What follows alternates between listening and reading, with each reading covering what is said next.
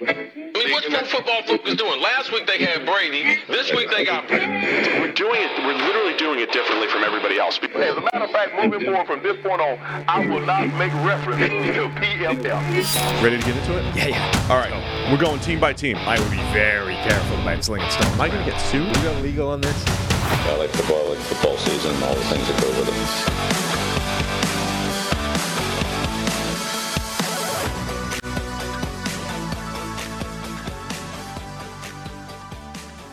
Welcome into the PFF NFL podcast. Steve Palazzolo, Sam Watson. We're live on YouTube here. It's the AFC and NFC East. It's definitely Thursday. Preview show. Yeah, August today's the 17th. It's Thursday. Absolutely Thursday. For you. But yeah, maybe I'm wearing the same thing as yesterday. Maybe Sam is as well. But we're talking AFC and NFC East. Maybe we're on the road right now on our way to Detroit and Jacksonville. Yeah, I brought in a change of clothes so I could completely pull off the ruse, and then you blew forgot. it yesterday. No. You were already like, I told you. Yeah. We're going to record this. So I was like, all right, fine. Then there's no point. Last time you changed shirts in between podcasts, you almost got arrested and sent to, deported, basically, at the Super Bowl. Oh, well, yeah. Yeah. I lost don't change your shirt. Lost the credential in the bathroom. You did. Or maybe in the bathroom, yeah. We're calling Homeland Security on you. They were. The guy was saying, if you lose the NFL credential, they have to alert, NFL security or whatever. And then there are 3 separate agencies get involved. Homeland's one in of there. whom is Homeland Security. FBI. I forget, and whatever the other third one was. Insane. All just for a credential that's missing in a secure area, by the way. Like, the area it would have gone missing was past the point where you need the credential. So anyone in this area already has a credential. It's not like you lost it, out in the open where anybody actually would have value from it because they can now get somewhere secure. Kind of crazy. All right, we're going to stay on point here. Yeah. We have to stay on point, so let's just do it. And we're going to do this. We're going to start with the NFC East. Okay. We usually start with the AFC. And we did do 8 straight years of always starting with the Bills in all of our previews. So now Bills fans, they asked for something to look forward to. So second half of the show, Bills fans, or you could click the link below if you're watching YouTube. But, second half of the show. So we're going to start NFC East, 15 minutes per team, Sam. We will never break it. Timer starts now on the Dallas Cowboys. Cowboys coming off of a disappointing playoff loss to the San Francisco 49ers in the divisional round. I think they've done some good things this offseason, though. There's 2 moves. Yeah, 2 moves in particular for the Cowboys. Very simple. Stephon Gilmore and Brandon Cooks. Trading for both players. Last year we see they were 12-5, projected for 9.24 wins per PFF's projected wins.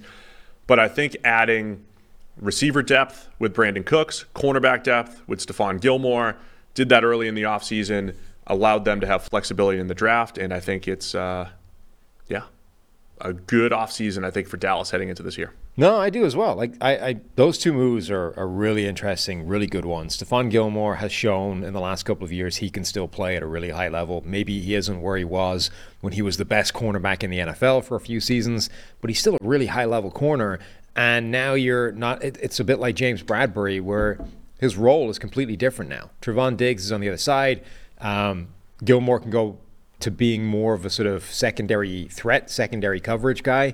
And as we know, cornerback generally, secondary is a weak link type of enterprise. Like the worst player is the problem, not the best. So should massively upgrade the entire secondary across the board. And then Brandon Cooks, I think, can have a similar kind of impact on offense. Like, it gives them somebody else genuinely concerning for a defense to worry about so that CeeDee Lamb can't be the focus of everything. And also, independent of those moves, Michael Gallup is another year removed from the injury that really held him back last year, I think. They paid him significant money for a reason, and it was just that he came off an injury and it sort of looked like a bad deal. Jalen Tolbert has been making a ton of plays in training camp as well. A guy that I really liked last year, didn't do anything basically as a rookie, but might be a Romeo Doubs situation where it just it's going to take some receivers time. We're sort of spoiled by how seamlessly a lot of wide receivers can come into the NFL and get cracking right away. But I'm sure some still require, a year of seasoning before they're able to show what they're capable of doing. Yeah, just to let's stay on the offense for a little bit here. There was points last year. CeeDee Lamb, by the way, emerged as the true number one, seventh most valuable receiver in the NFL last year per PFF WAR. Had a very good grade, but tactically we saw what happened on a week-to-week basis when they did not have Amari Cooper and you did not have Michael Gallup healthy. It was too much CeeDee Lamb, and then it became Dalton Schultz, right? So in 2021, Dalton Schultz at tight end was a good fourth option in your pass game. Well, there was a lot of games where Schultz had to become your number two option. This year, Schultz is out, but CD gets to be the number one. Brandon Cooks, who's been productive since the 80s with every single quarterback, right? Brandon Cooks is a very good, solid receiver.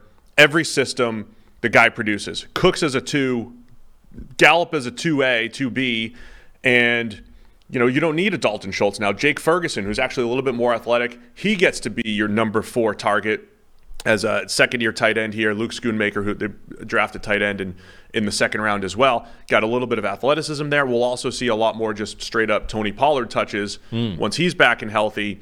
It's a potentially explosive offense on paper with that personnel, a better-looking offense than it was last year. Then the question becomes, Kellen Moore is out. A lot of mixed reviews on Kellen Moore. Some people think he's great. Some people think he's terrible because you just always have to blame the offensive coordinator if everything's not great. But he's a good offensive coordinator overall, and Mike McCarthy's now taken over the play calling. Yeah, it's funny, both sides of the Kellen Moore thing, the Chargers where he's gone to and the Cowboys who've just gotten rid of him, like both teams, fan bases seem to think that they're now going to be more aggressive. One because they've gotten rid of Kellen Moore, and one because they brought him in. Which I guess is possible. They can be both true at the same time, but I don't think they will be. I think it's in different ways. The Cowboys last year, they've had a lot of high early down run percentage numbers, and the Chargers just have low average depth of target numbers. Right. I think those are the things that each team is focused on. The interesting thing about McCarthy taking over plays, when he got run out of Green Bay, basically, it was because him and Rodgers, they probably just hit the end of their run. Offense seemed a little oversimplified, maybe too reliant on receivers just winning one-on-ones, not enough schemed throws for Rodgers. We saw when Matt LaFleur came in, more schemed throws. Rodgers goes back to MVP status.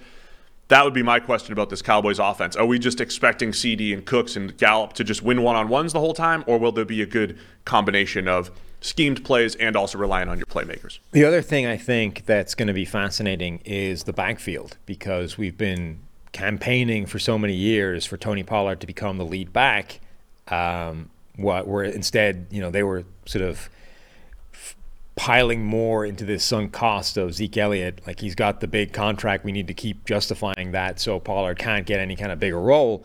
Now, like, literally the explanation for this dynamic is flipped 180. Like, before it was, well, we don't know if Pollard can carry the load. We don't know if blah, blah. Now Jerry Jones is saying things like, when he's being asked, can Tony Pollard get this many touches, blah, blah, blah, he's sort of answering, well, let me ask you this.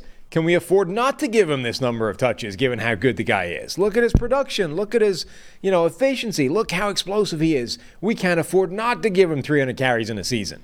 But it is an unknown. I mean, as much as we've been saying, let's find out where that line is where you get diminishing returns with Tony Pollard, we don't know where the ceiling is of what he can handle. And maybe it is the full workload, and actually you're going to get a massive upgrade because Pollard is going to be the alpha and he's just one of the best running backs in the NFL.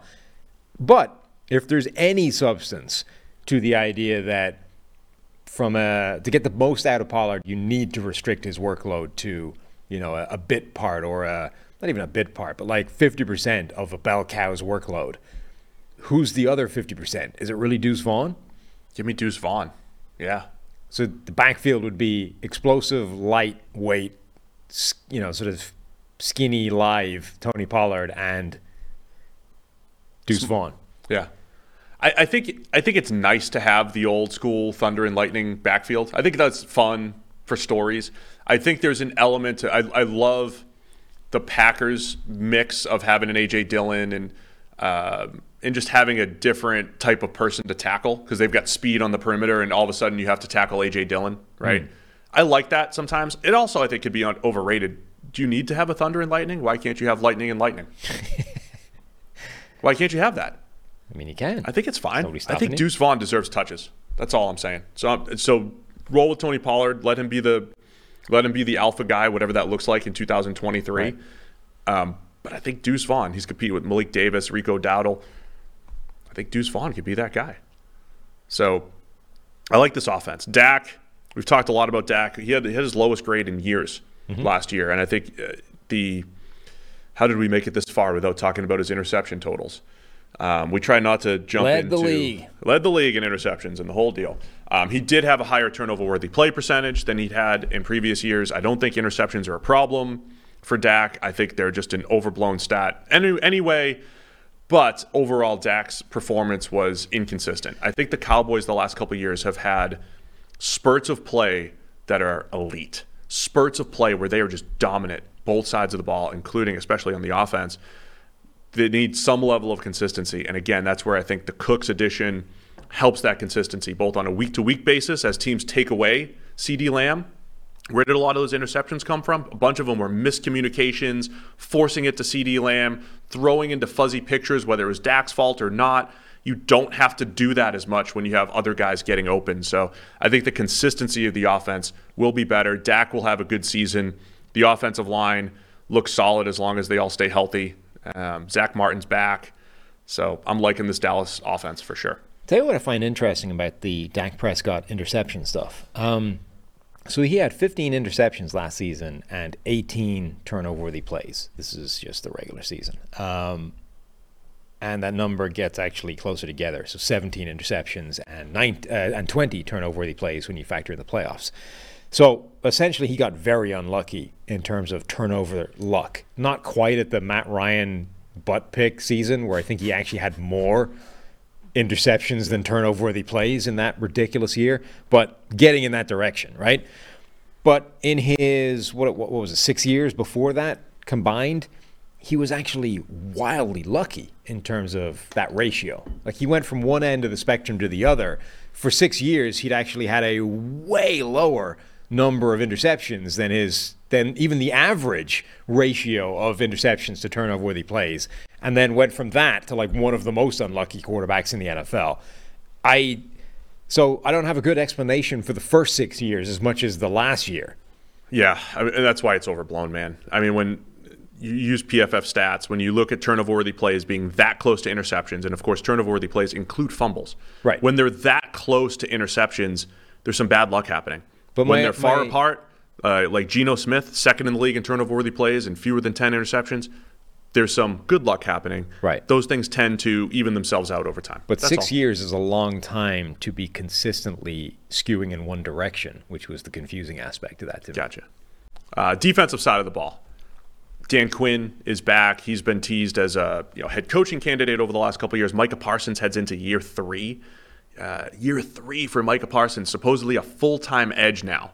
Even though most of the time last year he was a full-time edge, it's a little bit different. So that they did have some games where he played linebacker last year. So that's his role now. He's put on weight and the whole deal. Is Micah Parsons going to be the most unblockable edge in the league this year? There's a chance that he is, maybe over Myles Garrett, the Boses, and anyone else, TJ Watt. But you've got Parsons, you've got DeMarcus Lawrence up front, and then in the draft, for the first time in a long time, they addressed defensive tackle with Mazi Smith. And he had a couple good plays in preseason week 1. Defensive line looks really good, and Dan Quinn has done a nice job evolving his defense in the last couple of years. Uses more stunts than anyone else in the league, knows how to move players around and maximize them. It looks like another good defense for the Cowboys. And then, as we mentioned, Stephon Gilmore plus Trevon Diggs at cornerback this year. Yeah, Jonathan Hankins coming over as well. Hasn't been on a particularly good run of play in the last couple of years, but previous to that has been a really good run defender as well. Like there was the on-off splits were good for him last year. We got a question. That was an early offseason. If Cowboys fans are tuning in just for this, there was a question early in the offseason about Hankins on-off splits. When he was on, the run defense was better. Those are generally noisy stats, but there could be something to it having the big body there. Yeah, I mean, whatever the reality is regarding Hankins, there's been a clear off-season focus for the Cowboys on improving size, solidity and stoutness up the middle and trying to fix that run defense. Mazi Smith, Jonathan Hankins, those guys, and then Osa Odighizuwa, I think, has flashed a lot in terms of a more speed, pass rushing, penetrating type of defensive tackle. if that's your 4-man line with obviously some depth and some guys that can play in a rotation, Micah Parsons, Odigizua, Mozzie Smith, and Hankins as the nose, and then DeMarcus Lawrence on the other side, that's a really good front four. In addition to, upgrading the secondary and bringing back a guy like Leighton Vander Esch at linebacker, it should be a really good defense. Yeah, that's basically my takeaway. I think, just so people know, Dan Quinn, too, coming out of the Seattle system, always ran cover 1, cover 3, did the same thing in Atlanta. They've mixed it up in Dallas. I love the way Dan Quinn has evolved his game. And when you have a superstar like Micah Parsons, dude, I mean, they know how to move him around and create mismatches. And even if they don't, DeMarcus Lawrence can get after the quarterback. They have guys that can get after the QB. I'm interested in the last couple of years, defensive tackle being so weak for Dallas. Remember, there were some games where they just get run all the way, run over. Mozzie Smith and Jonathan Hankins, do they fix that? As simple as there's just not going to be games where they get run over. Mm-hmm. Is that going to be fixed? And then again, from a secondary perspective, coming into the offseason, we had no idea who's the corner opposite Trevon Diggs. Well, you trade nothing for Stephon Gilmore, who can still play. Guy can still play. Yeah. So there's a ton of potential. Deron Bland did a nice job as a rookie last year playing in the slot. That trio of corners, whatever you think about Diggs, we've talked about him a bunch on the show, but I think he is a potential playmaker. He was much better last year, I think, than his 11 interception season. And it's a pretty good trio at corner. Mm-hmm. Let me ask you a question. Yes. Everybody is focusing on Philadelphia, who we'll get to, and San Francisco, who we'll get to a lot later, as the two teams in the NFC, right? The AFC is loaded with contenders left, right, and center. Everybody's going to the Super Bowl. In the NFC, it's Philadelphia, it's San Francisco, and then basically everybody else. Does Dallas actually have a good shot of taking the division and the number 1 seed? I think they should be in the conversation with the Eagles. Yeah, we'll talk about the Eagles in a minute here. They should be in the conversation with the Eagles. The Eagles have more turnover. They have more turnover on their roster. You also, I know there's a lot of who's better, Dak Prescott or Jalen Hurts debate. And can I just answer and say Jalen Hurts was better last year, but if I was ranking them this year, I'd put Dak ahead of him. As in, who do I have faith in having a better season this year? Probably Dak. Now, if Hurts proves me wrong, we're one good Jalen Hurts year away from me saying, sure, he's there. He's in the top 8. Lock him in. But I think Dak is also a top 8 quarterback, which means you can rank 4th one year, you can rank 8th one year, you can rank 12th. I'd take Dak over Hurts today. And so I think, Dallas should be very much in the conversation with Philadelphia. They split the series last year, but it was a Gardner Minshew game in Week 16 that lost Philadelphia the second one. So it's not, it's not exactly fair. Some things change when Gardner Minshew is your quarterback versus when Jalen I'm not even Hurts comparing the head-to-head. I'm just no. I'm not saying you were. As much as I like the Eagles roster and what they've built, are they definitely that much better than the Cowboys? I don't know that they are. No, I'm just saying as a data point. I need my DraftKings over-unders here. Where are we? Do you have an answer on that? Can Dallas compete with the Eagles while I'm pulling up the I don't see a reason they can't. I think if you rewind a year, people weren't expecting Philadelphia to be, the juggernaut that they were. We're now, with the benefit of last season, we are anticipating the Eagles to be as good as they were a season ago and be the class of the NFC again. There's no reason Dallas can't be that team where they take a big step forward because of the additions that we just talked about, and actually they're, the number 1 seed. Final thought on that. Last year at this time, I thought Dallas made a mistake or just didn't replace Amari Cooper. So the big question was at receiver and cornerback too. And they weren't as good last year, Dallas, right? They had offensive line issues. This year, cornerback 2 and receiver 2 at 2 premium positions, they have solutions there. If Stephon Gilmore and Brandon Cook stay healthy and those guys all stay healthy, Dallas is competing. Over-under is 10.5 here, Sam, this year. 10.5. Well, then over, because we're talking them up. We're talking them up. We're going over for the Dallas Cowboys here. Yep. If they're going to be the number 1 seed, they're going to have more than that. Who's next on the list? Giants are coming up next. But first, as a parent, your child's well-being is your top priority. You want to see them chase their dreams, embrace life's adventures, and thrive in this world. But you also know that life can be unpredictable, and that's why it's important to plan for the unexpected so they can continue to thrive no matter what. Fabric was designed by parents for parents to help you get high-quality, surprisingly affordable term life insurance policy in less than 10 minutes. Fabric has flexible policies that fit your family and your budget with quality policies like $1 million in coverage for less than $1 a day. Get your personalized quote in just minutes and then apply when it's convenient for you. It's all online and on your schedule. You can go from start to covered in less than 10 minutes with no health exam required. So join thousands of parents who trust Fabric to protect their family. Apply today in just minutes at meetfabric.com/PFFNFL. That's meetfabric.com/PFFNFL, MEET fabric.com/PFFNFL. Policies issued by Western Southern Insurance Company, not available in certain states. Prices subject to underwriting and health questions. All right, New York Giants are back. They're up next. Am I doing this in the right order? Yeah, that's right. Giants coming off of playoff season. Brian Daboll's first season. They get the most out of Daniel Jones. They do it with a receiving core that doesn't look good on paper at all. Saquon Barkley has a nice year. You get Wink Martindale, defensive coordinator, with his aggressive scheme, playing a ton of man coverage, and they just found a way to win games last year, Sam. Can the Giants do it again this year? 9-7-1 last year. They beat the Vikings in the playoffs. Projected wins down at 7.7 by PFF. They are the most obvious regression candidate because it didn't feel like what we saw last year was sustainable, but making the roster better. And can Brian Daboll and company do it again? They are an obvious regression candidate.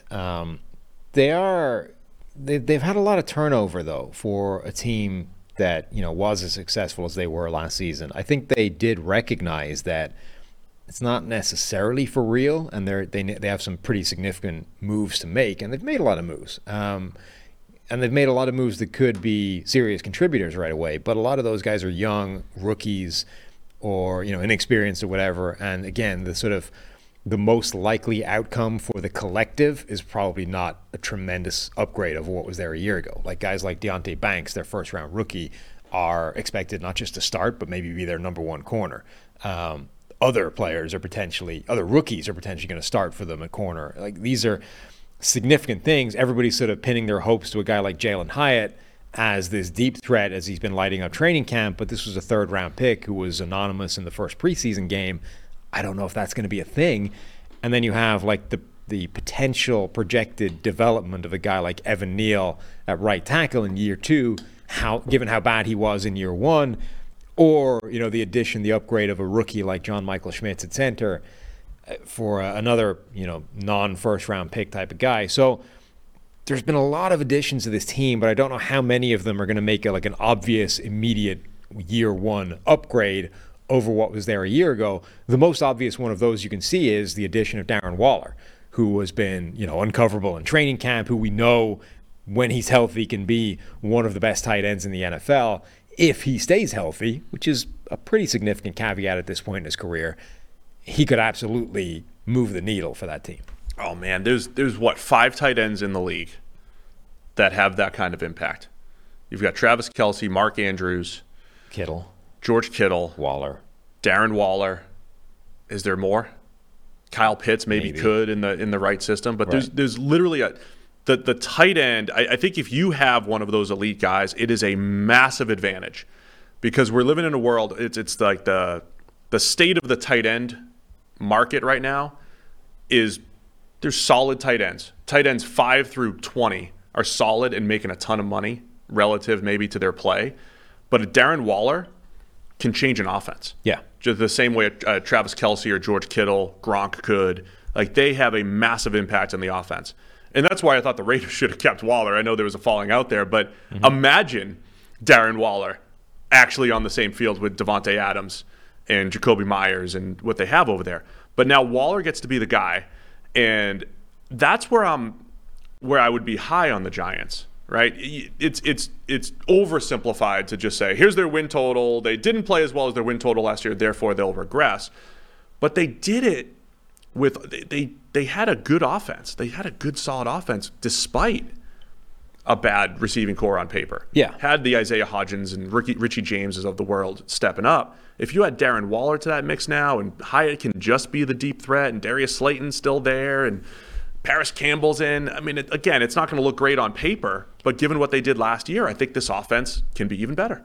They're a team where every sort of positive outlook or every positive report that comes out about the offense or about anything really, actually, there's a sort of obvious negative way of looking at that as well. There's like an obvious other side of the coin. So Jalen Hyatt has been completely uncoverable in Giants training camp, and it's just lighting up that secondary. And every 2 seconds, there's a deep bomb to Jalen Hyatt, et cetera. You're like, wow, this is going to be an amazing connection. Danny Dimes is back. He's finally got a deep threat. What if the Giants secondary is just that porous? Because, Jamison Williams was wide open behind the defense. Not behind the defense, but was open for a deep shot and then dropped it against the Lions in the preseason. Like, what if the Giants secondary, this man coverage system stuffed full of young players, is actually just about to get torched? Similarly, when you see these Saquon Barkley highlights, it's like, yeah, Saquon's a great running back and a talented playmaker, but he's being covered by a guy like Bobby Okereke, who hasn't exactly been an amazing linebacker in the past. I would say let's stick to general off-season discussion rather than just responding to training camp. But the Darren Waller thing is similar. It's like we know Darren Waller can make an incredible impact on an offense. And in training camp, the guy's been uncoverable. He's been their lead target. They've actually had times where they've had to take him off the field to get the ball somewhere else, which could be Darren Waller looking like Travis Kelce again, or it could be the Giants defense can't cover anybody. So they have to, do things. I would say the same thing about Waller, whether I had training camp reports or not, though. I think that's a potentially huge impact signing that the Giants made. But it absolutely is. But my point simply is there's absolutely a way of reading everything you see about the Giants right now as significant upgrades to this team. There is also a way of looking at it and saying, well, hang on, there's potential major concerns that might invalidate all of that or negate it or neutralize it or mean that it's simply not going to be enough to keep them where they were a year ago. I think the point all the time when we do these preview shows, though, is there's a lot of times we say, hey, the team looks better, but it might not show up in the win totals. I have to go back and see how many times I've said that through the years. A million. I think the Giants will probably be a better team this year. They still only might win 7 or 8 games. I mean, that's just the reality. I mean, I think there's legitimate reason to question whether they'll even be better this year. Like, a lot of the additions that they've made are potentially longer-term solutions. They're young players, they're rookies that are not necessarily going to make the impact year one. Fair. So the offensive line, I don't think was great overall, even though they moved the ball on the ground. I think part of the reason why the Giants had their success last year is they did tap into Daniel Jones as a runner. I've used this stat a lot. Number 20 most rushing yards for a quarterback in NFL history last year with Daniel Jones. And there were just several of those games where he would move the chains with his legs. And even though the passing stats weren't pristine, those are hidden yards in a game that just you don't get the feels out of that because it doesn't show up in the passing stat line that most people look at. But Daniel Jones had a good, solid season, and they used that skill set. Now you have Saquon Barkley back, and so there's some creativity to use both of those guys in the run game like they did last year, plus a Darren Waller. I do think this offense isn't going to be great, but it'll be effective. And in the question, again, will be, we just saw Daniel Jones in year 4, right? Is there another step to take, or is it just, they got the most out of him last year? It wasn't like it wasn't a top 10 or 12 quarterback or anything like that from a grading standpoint, but he had a good solid season. And so I don't know if there's another step to take for Daniel Jones, but they locked him up for a couple of years. Yeah, and it's definitely worth, the point is fair that he did it with a bad receiving core. There wasn't really anybody that was, putting their hand up and clearly helping Daniel Jones out. So as much as Daniel Jones didn't necessarily take the jump we expected with Brian Daboll as his head coach, you have to factor in who he was throwing the ball to. Now, the problem with that is it still doesn't look like a particularly good wide receiver core on paper. It's definitely helped and augmented by the addition of a guy like Darren Waller. But you're not looking at this saying, wow, this year everything's going to be different. Danny Dimes has got weapons all over the place to play with. We still might be looking at a situation where Daniel Jones has got one primary target and a couple of role players and saying, it's still not really enough for him to show that he's capable of that kind of play that they sort of need him to be now, given the contract they put him on. I will say, though, that I can be convinced. I don't love a lot of the moves. Not even the moves. I don't love how this roster looks like on paper on pretty much both sides of the ball. But I could quite easily be convinced that this is one of the best coached teams in the NFL on both sides of the ball, whether it's Brian Daboll and Mike Kafka on offense, and then Wink Martindale on defense, I think both sides of the ball are capable of getting more than the sum of the parts. And if we think that that's the explanation for last year, as opposed to simple overachieving, like overachieving with the implication that that will inevitably regress next year, it might be overachieving as a product of good coaching. And actually, this team is capable of getting 2, 3, 4 wins more than the sum of their parts every single year. And if that's the case, they might not regress. Yeah, if you listen to my GM segment yesterday, and I talked about, hey, the team that overachieved one Yesterday, yeah, a couple hours ago. The team that overachieved last year, you know, how do you address that in the offseason? You say, hey, we overachieved, we need to be aggressive. There's a handful of games where I can remember, hey, the Giants' aggressiveness, the Green Bay's drive in London, and Giants' aggressiveness leads to an incompletion on 4th down to win the game. Right, a play here, a play there. Daniel Jones using his legs in certain games to win the game. Dexter Lawrence in the playoff game against the Minnesota Vikings, just dominating. Those things are tough to replicate. But that's the part of the defense that's really interesting to me for the Giants. Dexter Lawrence had a monster season last year at nose tackle. He's next to Leonard Williams, who has been quietly one of the most just solid, productive players in the NFL over the last 8 or 9 years. And then Kayvon Thibodeau had a good rookie season. Looks like he could have another step forward there. We're looking at playmakers on this defensive line. Are they strong in these areas where you're going to get the Dexter Lawrence game? You're going to get a Kayvon Thibodeau game. You're going to get these one-off games that are going to be where that difference is made up. The strength on the defensive line, I think, is really intriguing to me for this defense. Yeah, no, absolutely. I mean, I am intrigued by what the Giants can do. I think from a personnel standpoint, regression looks obvious, but I'm not 100% convinced that's going to happen, because I think there's definitely something to the idea of the coaching there. So the young corners we're talking about, it's a 6th rounder or 5th rounder, Trey Hawkins. Did I say 6th or 5th? Late round pick Trey Hawkins, getting all the buzz so far during training camp, running with the ones next to Deonte Banks, the 1st round pick. Banks was an interesting prospect because I honestly think one of the most athletic corners I've ever seen. Oh, yeah. As far as pure speed, movement skills, makeup speed. I think there's some work to do with technique. He's not the same body type as a Tariq Woolen, but who last year had that breakout year with Seattle.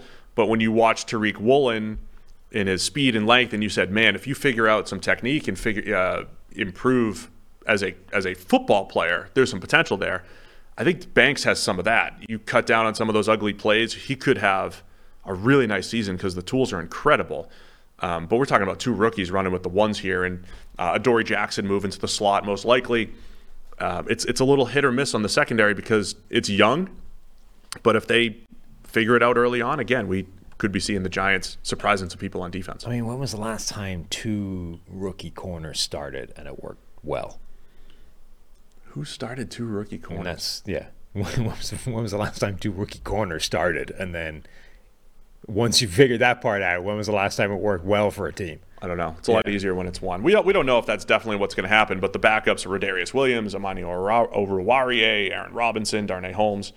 It's not like it's a great-looking cornerback room. So, yeah, there's potential. Now, what you said was John Michael Schmitz at center might take a year or two for an interior lineman, might take a year or two for rookie corners. But, yeah, there's potential there to be a really good roster, or a much better roster maybe next year. Those could absolutely be their 2 best options. I'm not saying they're not. I'm just saying that if you strip out, emotion and all this, like if you simply put that in front of somebody and said, Team X is going to be rolling into the season starting a 1st-round rookie and a 6th-round rookie at corner as their principal options, how will that go?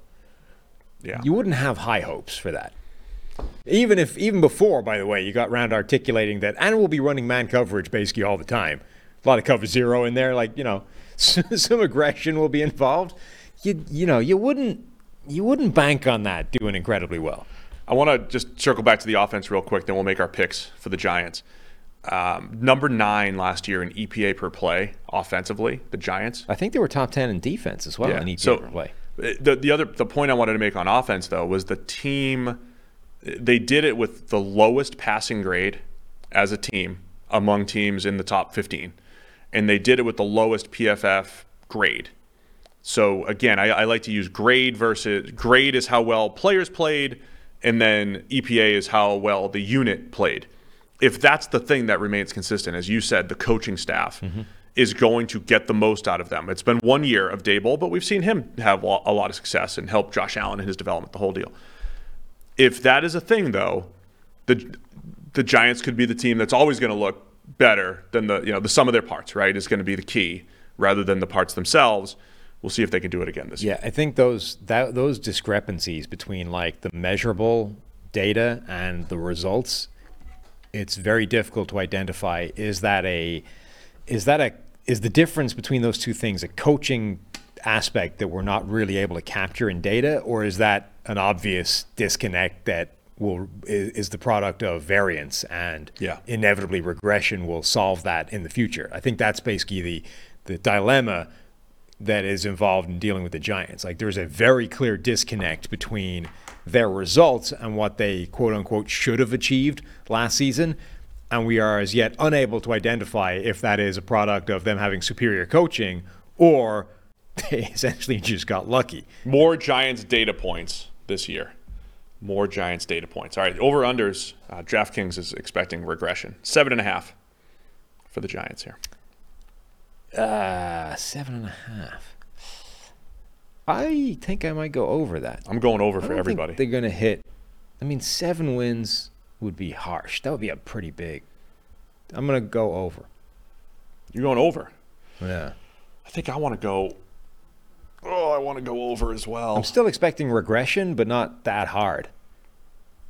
I didn't go crazy overs on the last show, but last year I think I did 75% overs because we're being positive here in the preseason.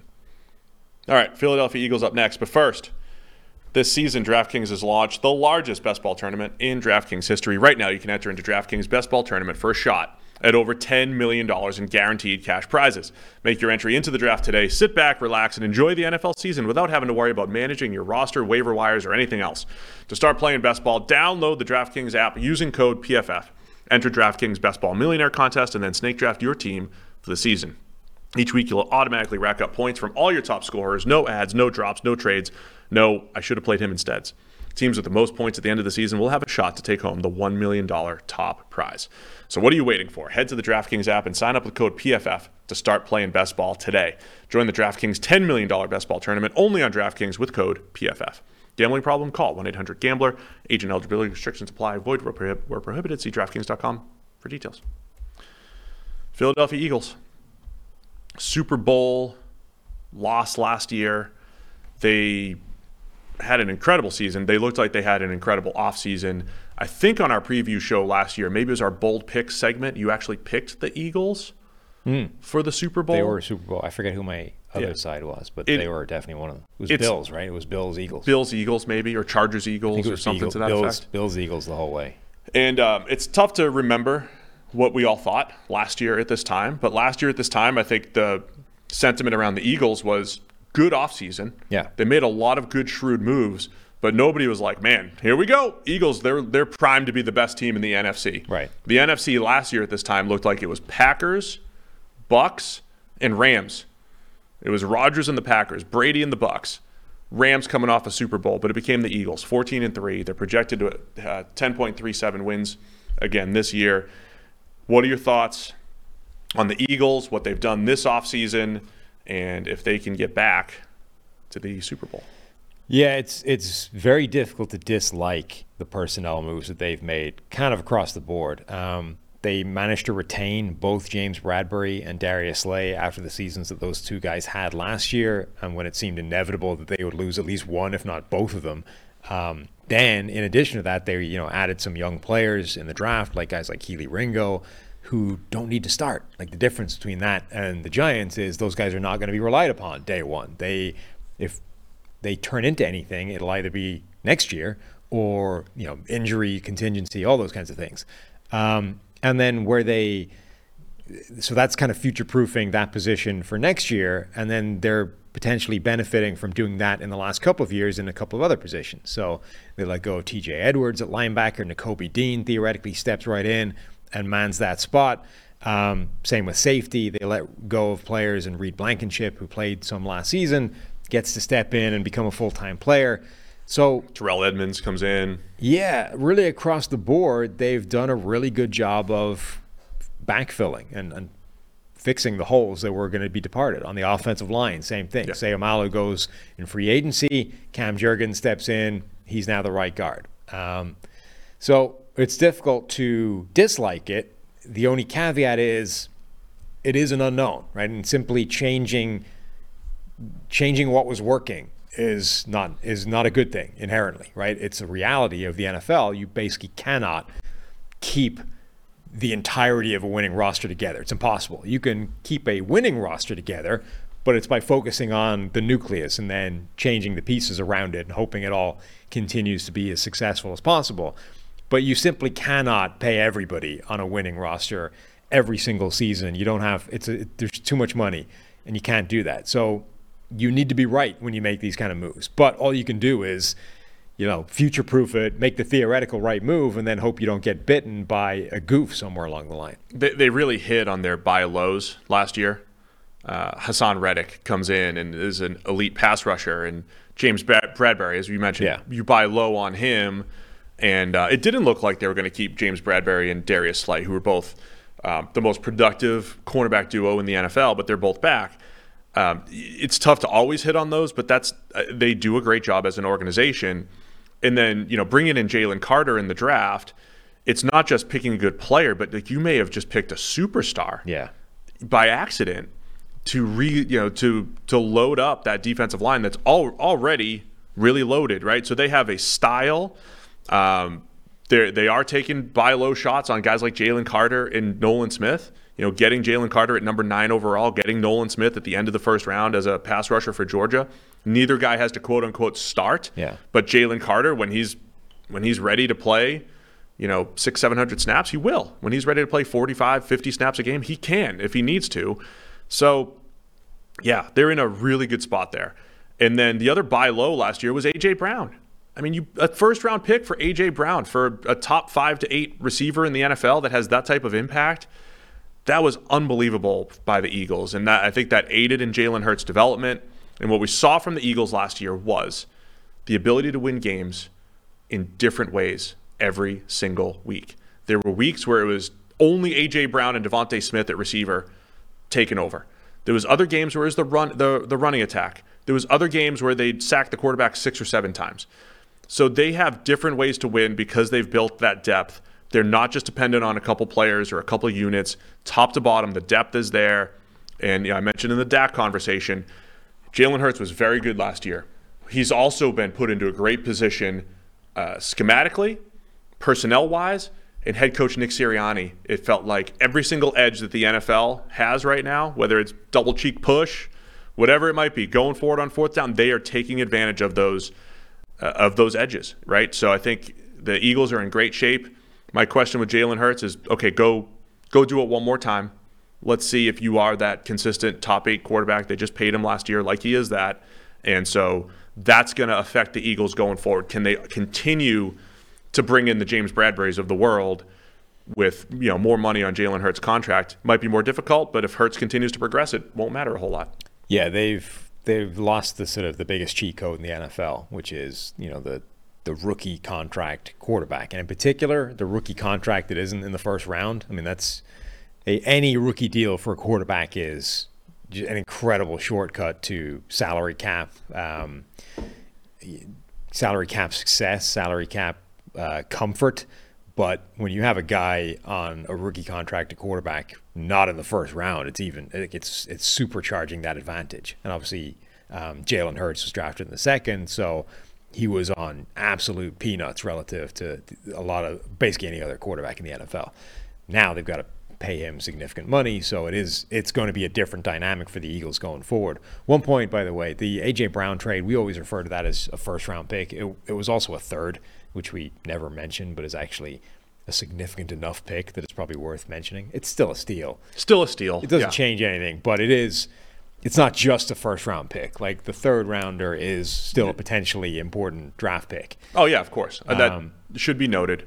But again, the Eagles' process overall. I mean, the process throughout the last several years has basically been flawless. Like, they have from a process standpoint, nailed almost everything. Everything they've done has been fairly sound. And even when they've screwed up, they've fixed it, or it hasn't made a difference. Like drafting Jalen Reagor is one of the worst personnel moves that's been made in the NFL in the last several years, right? They drafted Jalen Reagor, one pick ahead of Justin Jefferson. Catastrophic mistake in terms of evaluation. Not only did you err in thinking this guy was good because it looks like he's an absolute train wreck, but you also erred in thinking the guy picked one step behind him wasn't particularly good, because otherwise you would have drafted him, late in the first round. So just literally a horrendous personnel mistake from multiple different angles. But you then fix that by going to get A.J. Brown for a first and a third round pick and the contract that it requires to tie him down. Like, they have done an outstanding job of getting most things right, and then when they've screwed it up, finding a way of fixing it quickly. I tried to simplify it in a tweet right around the draft, but they turned their 2020 tank job last week of the season pretty much into the number 6 overall pick that year. Yeah. Flipped it for number 12, moved down to get an extra 2022 first rounder, traded Carson Wentz for a 2022 first rounder, traded one of those for A.J. Brown, also drafted Jordan Davis, then took one of those picks, traded it forward to 2023, which turned into Jalen Carter. So losing a game on purpose in the last week of the season and trading Carson Wentz turned into Jordan Davis, Jalen Carter, and A.J. Brown. There's other stuff involved. There's the third rounder and the whole thing, but oversimplified. Really good moves by the Eagles, and that's why they're in the position they're in. And that's with a very good on-paper roster. When I'm analyzing the roster, I always start with the quarterback and then jump to the receivers. And we've talked a lot about A.J. Brown and his elite ability, but Devontae Smith as the 2 last year. Is he like a T. Higgins? Should we be thinking of him as a T. Higgins where he's like a fringe wide receiver 1? There were games where Devontae Smith was outstanding, and he's proved that the size thing isn't a major issue here. It's awesome that he doesn't have to be the 1. I don't know if he does it every week, but I love that 1-2 punch of A.J. Brown, Devontae Smith, and then you also have Dallas Goedert at tight end. Yeah, I mean, I think it's an open question at the moment how good Devontae Smith could be if A.J. Brown wasn't there, but he doesn't have to deal with that situation, at least not outside of Brown getting injured. So it's not really a reality we need to confront at the moment. And as the role that he's currently in, the number 2, he looks absolutely outstanding. Incredible body control, incredible route running, incredible sideline ability, great hands. He's a perfect secondary complement, and that's, Brown, Dallas Goedert, that's what the collective makes that offense so impossible to stop. So it's a very good offense. Hurts threw the ball well last year. They used him as a runner. He had several games with 12, 15, 18 carries. They lean into what's working, right? They go with what's working from an offensive standpoint. So if they stay healthy, as every other team, if they stay healthy, they're looking really good offensively. How about defense? Just one more thing. From a process standpoint, the Eagles, I think, have 7 running backs currently on the roster. Oh, yeah. All 7 of them combined are earning less this year than the Jets are giving Dalvin Cook. Yeah. Like, that's... And by the way, nobody's looking at this running back depth chart and going, wow, the Eagles are screwed in the backfield. Like, they don't have a run game. We're looking at this backfield and saying, that's a pretty useful backfield. We might not know how exactly it's going to break down in terms of, is it going to be Kenneth Gainwell? Is it going to be Rashad Penny, Trey Sermons, the dark horse? We might not know exactly how it's going to break down, but nobody's looking at it going, that's a problem. And yet the entirety of it is costing less than the Jets gave up for Dalvin Cook. Yeah, in that group is Rashad Penny, who's averaged 6 yards a pop the last couple of years when he's been healthy. Kenneth Gainwell, who's been very effective when given the opportunities. DeAndre Swift, who's been a good pass-catching back, so they might be able to steal a few free plays in the pass game out of him. So, yeah, very good process. The great Boston Scott. The great Boston Scott, Giants killer. When he faces the Giants, he'll be fine. Defensively, the Eagles, forever under Howie Roseman, always build through that defensive line, and they keep replenishing. Fletcher Cox is back. You've got the old veterans like Fletcher Cox and Brandon Graham are back, but I mentioned Hassan Reddick that they brought in, but they've developed a Josh Sweat as a productive player. They've got Jalen Carter to develop now. Derek Barnett is still there and back. They're deep. man. They like to play 7 to 9 defensive linemen a week pretty significantly, and they've got the group, again, to do that. Yeah, and from a process standpoint, you would look at Fletcher Cox and re-signing him this year, and you would say from a process standpoint that looks like a bad move. That's quite a lot of money for a guy who's significantly declining at this point in his career. I mean, you go back, 2018, he had a PFF grade of 92.5. He had 95 total pressures that year. He was right up there with Aaron Donald. The following year, 84.5, 74.1, 66.7. I mean, this is a fairly significant step down. And then last year, 56.4 for a guy who is 32 years old, will be 33 in the middle of the season. You'd look at that and you'd say, not only is this the time to get out, like the time to get out was a year ago. We're already too late. But I think even a move like that, you can look at it and say, I don't have a good way of quantifying the impact Fletcher Cox can make as a veteran mentor to Jordan Davis and Jalen Carter in particular. I don't have any way of quantifying that, but I think it would be crazy to dismiss that as nothing. Like, he can absolutely, if he does nothing this year as a player, if he's able to keep those guys, if he's able to help their development, if he's able to sort of mentor them in terms of the way to be a professional in the NFL, and generally able to steer their careers in the right direction, you are potentially molding, the two most important players on that defensive front for the next 5-10 years, depending on how the contracts work out, et cetera. So I think even there, you can look at it and say, all right, from a strictly analytical spreadsheet approach on the field, that doesn't look like a great move, but it's very easy to justify that in terms of the other stuff. Also, just really interested in Jordan Davis generally, because we talk a lot about, hey, this first-round pick is going to make a huge impact. We talked a lot about Jordan Davis last offseason. He's supposed to allow you to play the run with lighter boxes. He's supposed to allow you to do all these different things. He's a freak athlete, and he's massive. Can he develop as a pass rusher? Can he stay on the field? We only saw him for 270 snaps last year. He was playing limited time, and he also battled injuries in the middle of the season, was not nearly as effective in the second half of the year. So can he live up to his hype? 13th overall pick, and he's supposed to bring a lot of flexibility to that defense with his, stop the run, by himself, basically. That's the expectation. See if he can do it this year. So we've talked up the Eagles quite a bit here. I still think Dallas will be right up there with them in the NFC East, but I love the Eagles, their roster, and what they've built there. Over under here for DraftKings. Where are we, Eagles? It also sounds stupid, by the way, but 11.5. It's I think it's a genuinely important point that the NFL did not outlaw double cheek push in the offseason. Like, their cheat code of short yardage sneak plays is still a cheat code. It's basically impossible to stop the way the rules are currently set up, which is you park your quarterback there in the sneak position and you have two guys positioned behind him whose job it is to drive that guy over the line of scrimmage. The way the rules are currently set up, it is basically impossible to stop that play for a defense.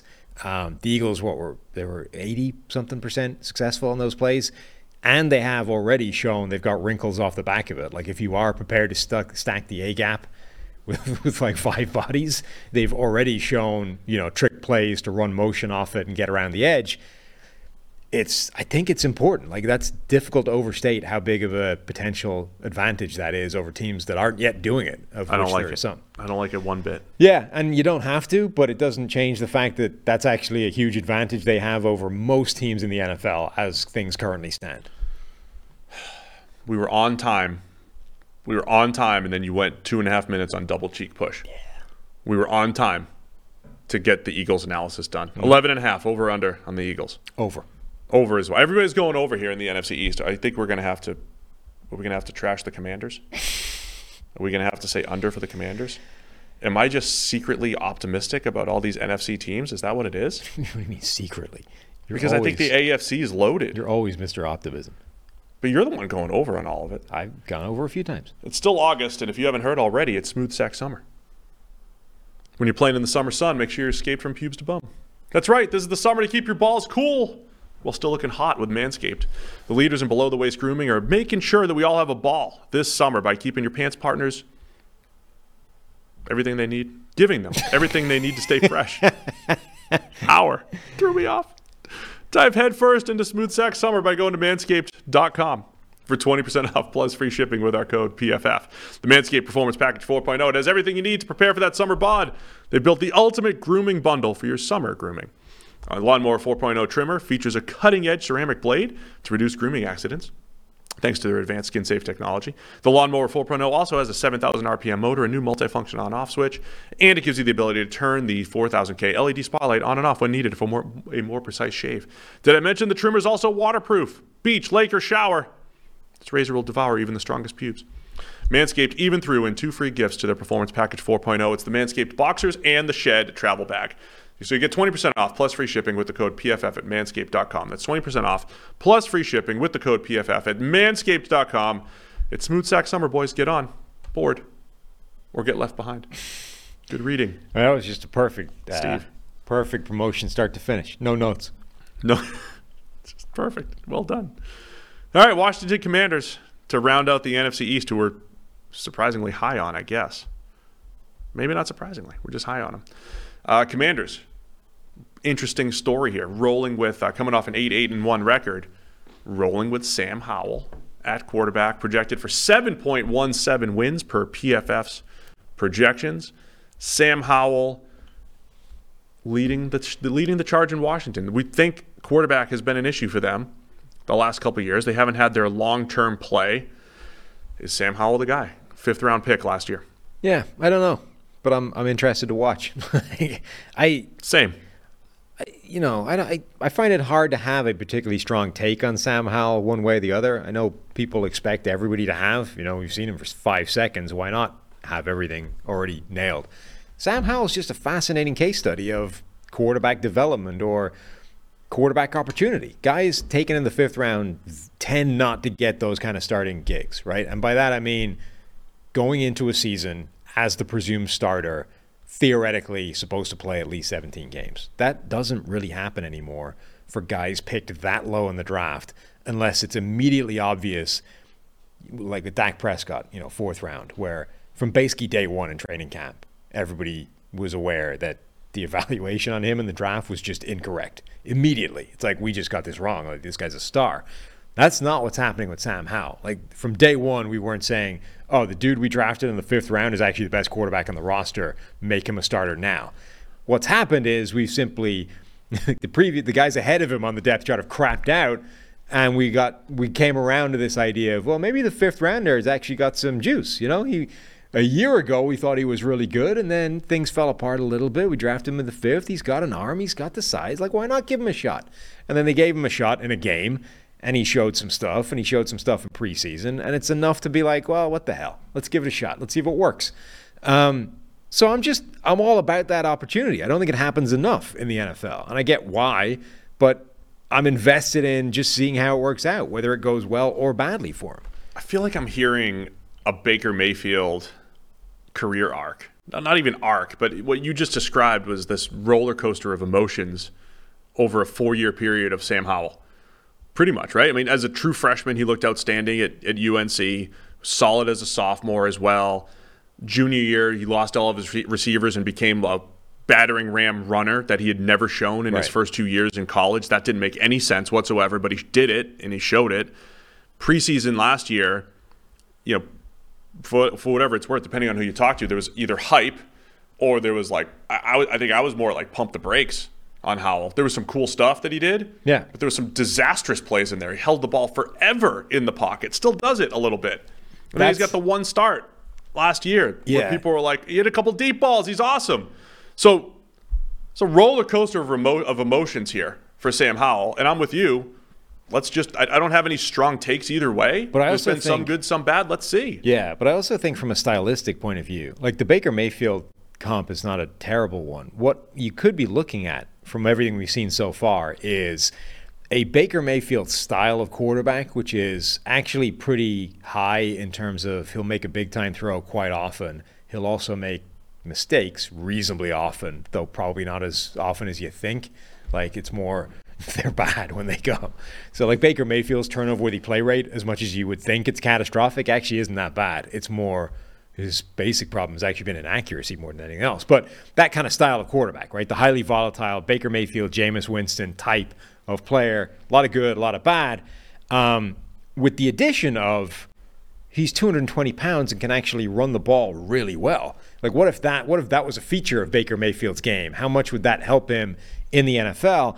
And then the one other thing I think that's becoming reasonably obvious is a feature of Sam Howell's game is the dude is a sack magnet. Like, he just takes a lot of sacks, like way more than you should be taking. So while we're talking about sack totals and everything, the offensive, that could have been getyourmanscaped.com, you know? Speaking of sack magnets. But the offensive line's been the talk of camp for Washington. They have the perennially underrated Charles Leno at left tackle. One of my questions is moving Sam Cosmi from right tackle into guard. They did it a little bit last year. When did he make the official decision to go from Samuel to Sam? I don't know. I'm reading it on a depth chart. Apparently it's been changed. Yeah, when I moved over to the U.S. in 2017, I thought about doing the reverse of officially. So my name, I'm Samuel, like birth certificate or whatever, registered, but I've gone by Sam forever, right? But I was thinking when I moved over, here's an opportunity to like officially go back to Samuel, like because all my official crap is always Samuel, right? Banks, driver's license, all that kind of stuff. Naturally. Like maybe now's the time, because the problem with Sam is when you have the last letter of your first name is the same as the first letter of your second name, it's a problem to say. Samonson. Yeah, you either overly emphasize it to make clear they're two separate words, or it runs into itself and it sounds silly. Whereas Samuel Monson it works, right? So I was like, maybe now's the time, and I eventually didn't. But Cosmi's gone the other direction. He's gone Samuel to Sam. You've hijacked us again. Yeah. Yep, you did it. I'm just saying, it's an interesting, why now? Why now? Even more interesting is the fact that I think Cosmi is a decent right tackle, and they're moving him into guard, and they're bringing in Andrew Wiley, who might be a worse right tackle. And I don't know if they're making the right moves there offensively. I think they've got some pieces there. That offensive line overall has the potential to be a pretty big problem, I think. Charles Leno is solid, but solid in a way that will always upset you. Whatever about the fans. The fans will always be upset by an average starting left tackle because it means he's going to get his ass kicked when he goes up against elite players. But except last year when he held his own against Micah Parsons, but carry on. For the most part. But even it looks worse when the rest of the offensive line isn't good, and B, NFL teams probably get upset by those plays as well. You know what I mean? It's not like it's a great thing. But if that's your one solid left tackle, one probably solid right guard, a average to below average right tackle, and then two potential real problems on the interior, combined with a quarterback who's a sack magnet. That's where it could be rough for Washington here. Sadiq Charles, Nick Gates projected maybe to start at left guard and center. Chris Paul, Tyler Larson in the mix. Chase Roulier retires this offseason. He had been a solid center but dealt with so many injuries the last few years. So I think Cosmi, I would rather give him a shot to stay at tackle. Regardless, I think this is going to be a major question mark for Washington. And if they can't get the ball to their playmakers, right? Terry McLaurin, an elite receiver. Jahan Dotson looked very good as a rookie last year. Curtis Samuel as your change of pace type of player, and De'Ami Brown as a designated deep threat. I like the construction of that group, plus Logan Thomas at tight end. It's a good group of pass catchers, especially McLaurin, who'd been QB-proof for a couple of years. Just have to give him the opportunities. And remember last year, Taylor Heineke grade was terrible, much like Carson Wentz's grade was terrible, but Heineke just won games because the feature of the Taylor Heineke skill set was we're going to YOLO a couple to McLaurin every single week. And they might not be great passes, but he's going to bail me out, right? He was trying to throw interceptions to McLaurin, who was going and making the passes. That's where I think Sam Howell needs to steal a little bit from Heineke, who kept winning games last year, however he did, but in part because he definitely knew McLaurin is a true receiver one and needs those opportunities. Yeah, the skill position players, I think, are really good in Washington. That has to help. You would be concerned about whether that offensive line just undermines the entire thing. But then you have the combination of Sam Howell and Eric Bieniemy. And, we don't know yet what Eric Bieniemy really is as a coach because it's been so masked by Andy Reid, Patrick Mahomes, the debate as to where all the credit belongs in Kansas City.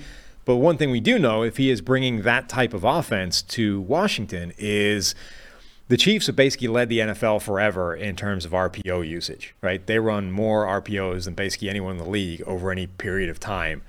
That was the thing that Sam Howell did at UNC. That was one of the most RPO-heavy offenses in the nation, like 2.5 times the rate that the NFL uses. But like the question was, well, how does a guy come out of an RPO-heavy offense like that into an NFL system that barely runs them? Well, now at least he's going to be probably running the most RPO-heavy system in the NFL, in addition to having a ton of great skill position players, et cetera. So that probably helps Sam Howell. It probably helps the offensive line, and it should help just the offensive production overall. Yeah, I mean, the RPOs, they're just early down little cheat codes. Yeah, They're but just those are important. A little I mean, Band-Aid. He's going to need some gimmies like that for There sure. are also plays that group of offensive linemen doesn't have to pass protect. True. No, that's true. Running back wise, Brian Robinson ran the ball hard after he got shot in the butt last year and then came back. Ran hard when he came back. They can use Antonio Gibson as a pass catcher. Chris Rodriguez had a nice little career at Kentucky. I like the group of backs there. Defensively, to me, it's all about the defensive line. They did bring in Emmanuel Forbes at corner in the first round, but this D-line, Jonathan Allen, Deron Payne, and then I think Montez Sweat. Maybe Montez Sweat has taken the mantle from Cam Jordan as one of the more underrated players in the NFL. Sweat has been extremely productive. He's due a payday, as is Chase Young, turned down his fifth-year option, so he's in the final year of his contract. Looked explosive on one rush against Jedrick Wills the other day, as everyone reminded me. Jedrick Wills isn't good, so you can't count it. But Chase Young, if he's healthy, man, look at this defensive line. If he's healthy, Chase Young, Montez Sweat, Jonathan Allen, Deron Payne, and company, I think that's the best starting group in the NFL. I mean, the potential kick in the ass that turning down his fifth-year option has given Chase Young is going to be fascinating. Like, we thought that he was maybe the best edge rushing prospect we've seen come into the draft since PFF's been great in college, so basically a decade. Like, better than Nick Bosa. Haven't really seen that at the NFL level, both pre and post injury, but now he knows he's got to earn that deal. Like, if he wants that life-changing, top of the market, $100 million, all the money, he's going to have to go out there and have that kind of year this season where he goes and says, I am that good. I am Nick Bosa. I am Micah Parsons, Myles Garrett, whatever. And, the talent is there. And I think if he's healthy, if he's back from injuries, he is capable of being the best player on that defensive line. Yeah, I completely agree. I still have a lot of faith in Chase Young. His best year was his rookie season. He was better in the run game than he was as a pass rusher. We saw flashes of that. There was even elements of that in Ohio State where he was a little bit better against the run early, and then his last year was in the Heisman conversation because he was so good as a pass rusher. So I think there's room to grow there for Chase Young, but I also think he's capable. So I love this defensive line. If they're all on the field, and then secondary-wise, Forbes comes in. He was kind of a surprise mid-first round pick. A lot of people had him late first. Just a good overall football player. He was a ball magnet. Not a sack magnet, a ball magnet. No, I'm just saying I can write some more Manscaped copy here. Yeah. Ball magnet, Emmanuel Forbes, powered by Manscaped. Ball magnet in college, picking off passes, very good ball skills, super skinny. Kendall Fuller back there, who's a good player. Cameron Curl has had some success as a young safety.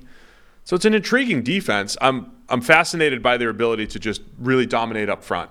And they've had on and off the last few years since 2020 under Jack Del Rio as defensive coordinator, these spurts of the defensive line really taking over for Washington. Yeah, that I think is the difference between them and the Giants, where you would look at that secondary or the back seven and you would have similar concerns about the Giants. I mean, Forbes, same story as Deonte Banks, right? First round rookie corner, has to start, has to be good right away. That doesn't necessarily work out all the time. But the difference between the two is Washington, in front of those guys, can deploy Chase Young, Jonathan Allen, Deron Payne, Montez Sweat, et cetera, et cetera. Like, that should give them a significantly better platform to be working from than the Giants' pass rush, which just isn't of the same level, even with Dexter Lawrence playing out of his mind last season. How did you get through the entire Emmanuel Forbes thing without mentioning the big model guy? I'm trying not to overrate. Talk about the model the whole time. Now? Model liked him. Yeah, Model liked him. Having spent the entire draft process talking about nothing but the model, we're now going to back away. What else would you use? What else would you use to evaluate players? What else but the model? Yeah. Well, then Little eye test? We could use your eyes? let's stick to our guns then. Yeah. Model loved Emmanuel Forbes. So big hit for Washington, grabbing him in the mid rounds. There you go. I mean, middle of the first round. Sorry. Right. All right. 6.5 is the over-under. Do you have anything else on the Commanders? Any other insight before we move to the AFC East? No, I think we probably covered it.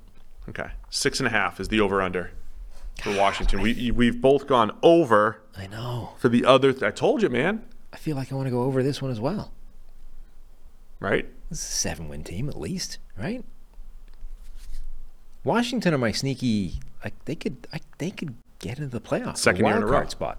You had them. It didn't work well last time. You had them going to the Super Bowl with Fitz last year.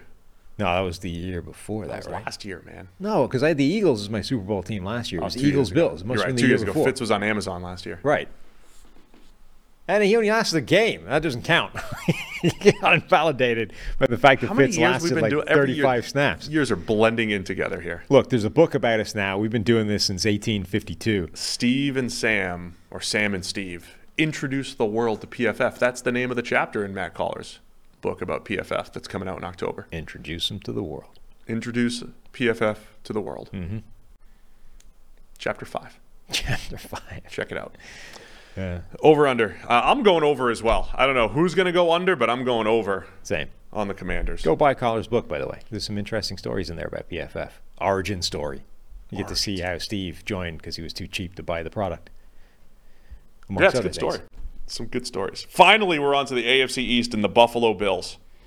Last year, the Bills, everyone's darling favorite to finally bring a championship to Buffalo. It did not go as such. They did finish 13-3 in the regular season. They only played 16 games, though, because they had that one game canceled. And our graphics team is perfect and absolutely right by getting that correct.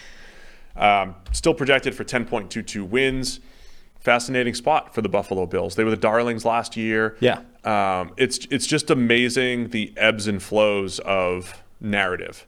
Because in the season last year that finished in a disappointment for the Bills, they did beat the Chiefs in the regular season. They were on their way Right. I mean, to remember, the number one seed. They had a path to the number one seed. Right. The reason the DeMar Hamlin abandoned game was such a big deal, independent of the fact that, DeMar Hamlin almost died on the field, was all three of those teams had a chance of the number one seed, depending on the outcome of that game and how that final week of the season was going to go. So it was a huge thing because any of the Cincinnati, Buffalo, or Kansas City could have had home field advantage all the way through the playoffs. Yeah, so last year at this time, it was like, hey, the Bills, they're close. They're adding Von Miller, another year of Josh Allen. Like, this is their year. This is their window. And just because they did lose in the divisional round pretty handily to the Bengals took it to them in the snow in Buffalo. Disappointing loss. But because that happened, people are, the Bills' window's closed. And I don't think it's closed. I think between that and then the fact that we talk about the Chiefs as just inevitable. Well, of course they're going to be in the Super Bowl again. Of course they're going to win. When the reality was, in the same season last year, they did lose to the Bills in the regular season. The Chiefs were just a couple plays away from losing to the Bengals, a couple plays away from losing to the Eagles. It's not like this is easy. So the same way maybe the Chiefs are a touch overrated because we talk about them as inevitable, I think it's overrated to say that the Bills' window's closed. They're in the same position as they were last year, except maybe this year Von Miller will stay healthy the entire year. And you could argue maybe the Bills have made some additions that could make them even better. Yeah, I don't think they're in the same position as they were last season in terms of. So I agree they are still one of the top contenders in the AFC, right?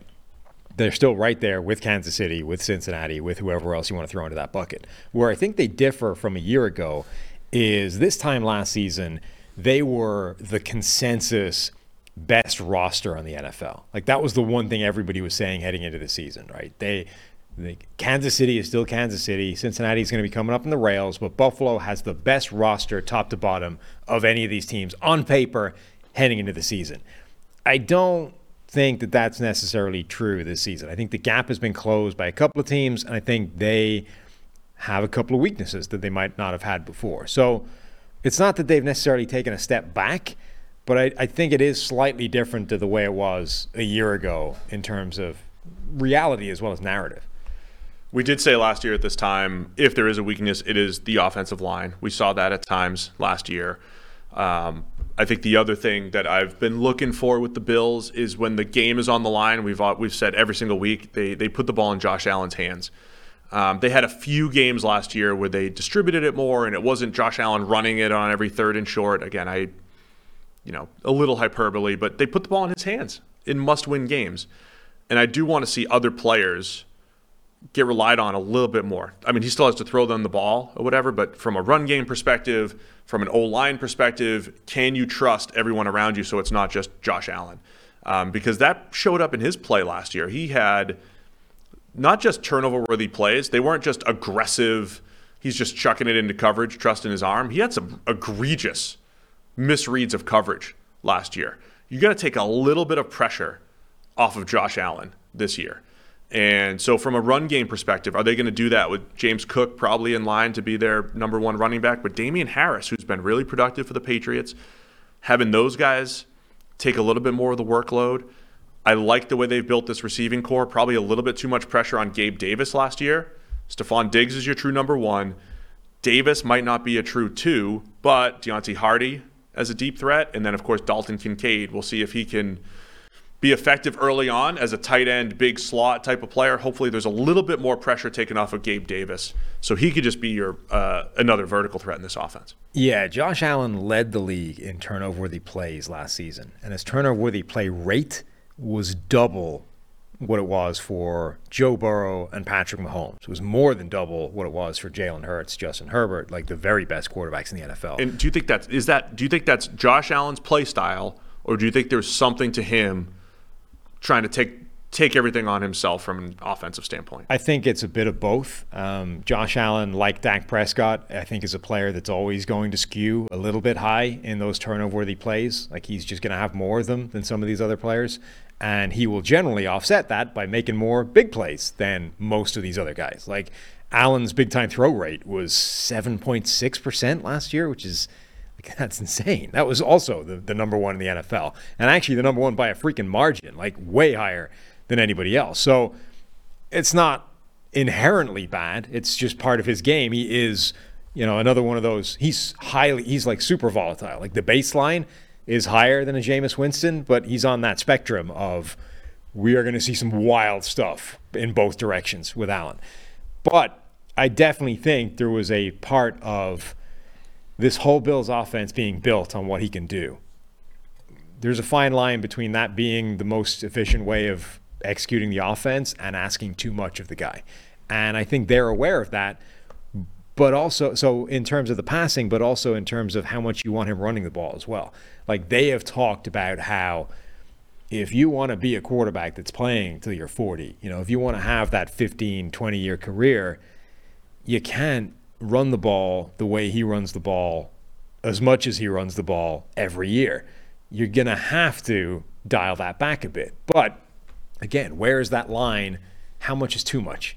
And how much, because what makes Josh Allen genuinely special is if you're looking at 4th and 1, he's basically unstoppable, right? He can run over you. He can run around you. He can pass the ball. He can do, several different ways that he can beat you. And effectively, there's no way as a defense of stopping all of them. So you can't take that off the table because that's what separates him from a lot of these other quarterbacks that are good, not great. So I think Buffalo this season has a very difficult task to dial that in both in all those different aspects. Like where is the most efficient version of Josh Allen without asking too much of him, without simultaneously taking away what makes him as special as he is. Can you just save that to the playoffs, though? Look, don't get me wrong. Remember in 2021, Josh Allen was on pace to have one of the best playoff runs of all time. Right. Back-to-back games. And they lost the 13-second game. He has not played well in the playoffs pretty much outside of that run, since the rest of his career. I think for the Bills to win a Super Bowl, he's got to go on one of those runs. It'll still be Josh Allen driven. I'm more just talking it's week 8. You're playing whoever. Does he have to be the guy running a QB sweep on 3rd and 4? Does he have to be the guy doing that in the second quarter of a week 8 game? Does he have to be the guy every time it's 3rd and short? The 4th and the QB sneak stuff's different. I'm talking QB sweep and keepers. Does he have to do that? Does he have to scramble for a first down instead of just hitting an open receiver underneath? That's what I want to see a little bit more of from the Bills.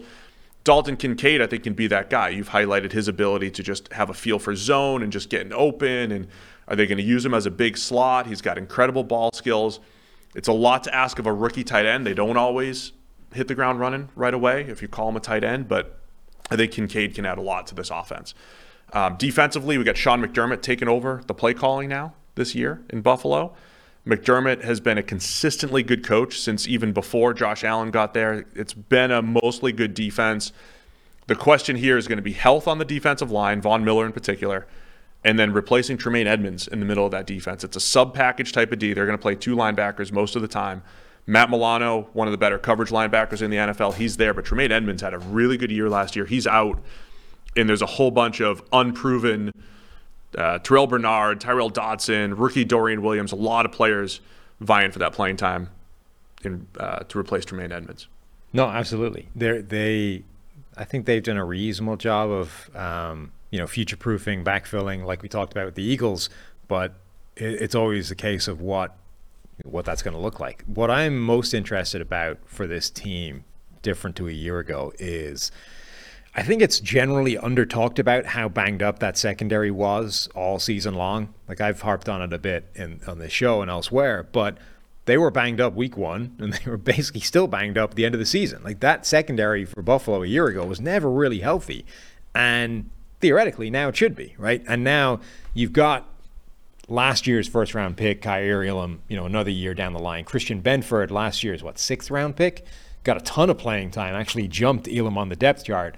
And now he's a year into the system. Tre'Davious White, who we know has elite level potential or play on his resume, is another year removed from injury that sort of has diminished how good he's been within this defense. So I think the secondary should be a lot better than it was a year ago. And that alone, that could be worth, what an upgrade is for another team that's gone out and, bought in a free agent or a first-round draft pick. Simply the improvement of not having that entire secondary beat to hell every week should help them. Yeah, the safety injuries that they had, of course, even before the Damar Hamlin incident, the safety injuries were ridiculous last year. Taylor Rapp adding depth, and you mentioned cornerback 2 is like the annual question in Buffalo. Who's the guy opposite Tre'Davious White? I do love their depth, though. And Damar Hamlin is back and playing real football, and that is awesome to see. I think overall, Bills look pretty good on the back end. Let's talk that defensive line just a little bit here. Von Miller was having another really good season. Von Miller's career, he has just been so good in the playoffs. He was coming off of another great playoff run with the Rams. After it had looked like he had maybe regressed a little bit in his later years in Denver, he was rejuvenated in 2021 with the Rams on that playoff run. Got to keep him healthy. Gregory Rousseau has been fantastic. I think in 2 years, big, long defensive end, maybe ready to take another step there. Leonard Floyd comes in to add good, solid depth. I like the depth they've built on this defensive line, too. Plus, they locked up Ed Oliver, who overall has underachieved a little bit, but has progressively gotten better, rushing the passer pretty well, not great against the run. They got a solid defensive line. After week 1 last year, they crushed the Rams. Remember that? Mm-hmm. And it looked like the same thing we said about the Eagles and some of these other defensive lines. They're rolling 8 deep. And they were for a point, but they got banged up. But I think they're back as far as the on-paper depth chart goes as far as the defensive line. Yeah, Leonard Floyd, the capacity to be a really sneaky good addition to this team. By the way, also... And Poona Ford, all of those, they had a lot of those just buy low type of solid additions. A lot of reports in the last few days. I know how you love training camp reports. Who's been lighting it up for Bills offense in training camp? Deontay Hardy? No. Andy Isabella. Oh, really? Maybe Josh Allen is the guy to unlock the majesty of Andy Isabella. So even if I was GM here, where I would struggle is Deontay Hardy's one of my guys. I would want him forever. Mm-hmm. Andy Isabella, want him forever. I'd still bring in John Ross out of retirement. How would I Yeah. How would I sift through all those guys? Like, only one can be the guy. You can't have all of them on the roster. You can have them all in training camp, Yeah. but you can't break camp with all of those Then guys. you get to cut day, and you got to lose 5 of them. Is Andy Isabella going to steal some of those deep targets from Deontay Hardy? I would bring Scotty Miller in, too. Anybody who's been Fast. that designated deep threat Right. at any point in their career and caught a 60-yard touchdown once. Anybody that can run a that guy. 4.3 flat and or have Yeah. really good tracking data that says you can run a 4.3 flat on it. on the field. They're all going to be on Steve's my in. roster. Isabella stealing Deontay Hardy targets here. Anything else to add on the Bills? No, what's our win total here? This might be an under. 10.5. Oh, 10.5. God. Lines are being set. Strong That's line setting here. Yeah. I mean, it's got to be over, right? I mean, if the Bills only win 10 games, that would be bad. 17-game schedule. Right. Just throwing that out So there. 10 games. It's got to be over. Over. Go over for everybody. Nobody's going to check my work on this, right? No, God, no. Just going over. Yeah. Going over on everything. All right, who's next? Miami Dolphins. Certainly not with your unimpeachable picking track record. That was last year. I'm going to have New season, new Steve. every other year I was good picking games. I've always been good until I was no longer good. Miami Dolphins. I got to say, I'm high on them as well. I like the Dolphins. I like everybody. 9-8 last year, 8.68 projected wins. Tua. 8.68. Is that low? Feels it, right? I mean, just relative to, hype, right? Dolphins are supposed to be good. Yeah, but they're in this tough division. Their over-under is going to be 9.5, just so you could prepare for that mentally. Got it. But they won the 9 games last year. They had the quarterback issues. Mike McDaniel's first year as offensive coordinator. Tyreek Hill gets traded for in the offseason, and the offense was better. Now, it didn't always translate to points. There was definitely a lot of games where it was an effective offense. The EPA and the production was good and everything, but it didn't always translate to points, but the offense was good. And they definitely ran into offensive line issues, which could still exist because of the injury proneness of Teron Armstead in particular. But you got to feel good about the offense. Tua, all of the concussion issues, and just general injury issues dating back to Alabama. That's going to be a huge question mark going into this year.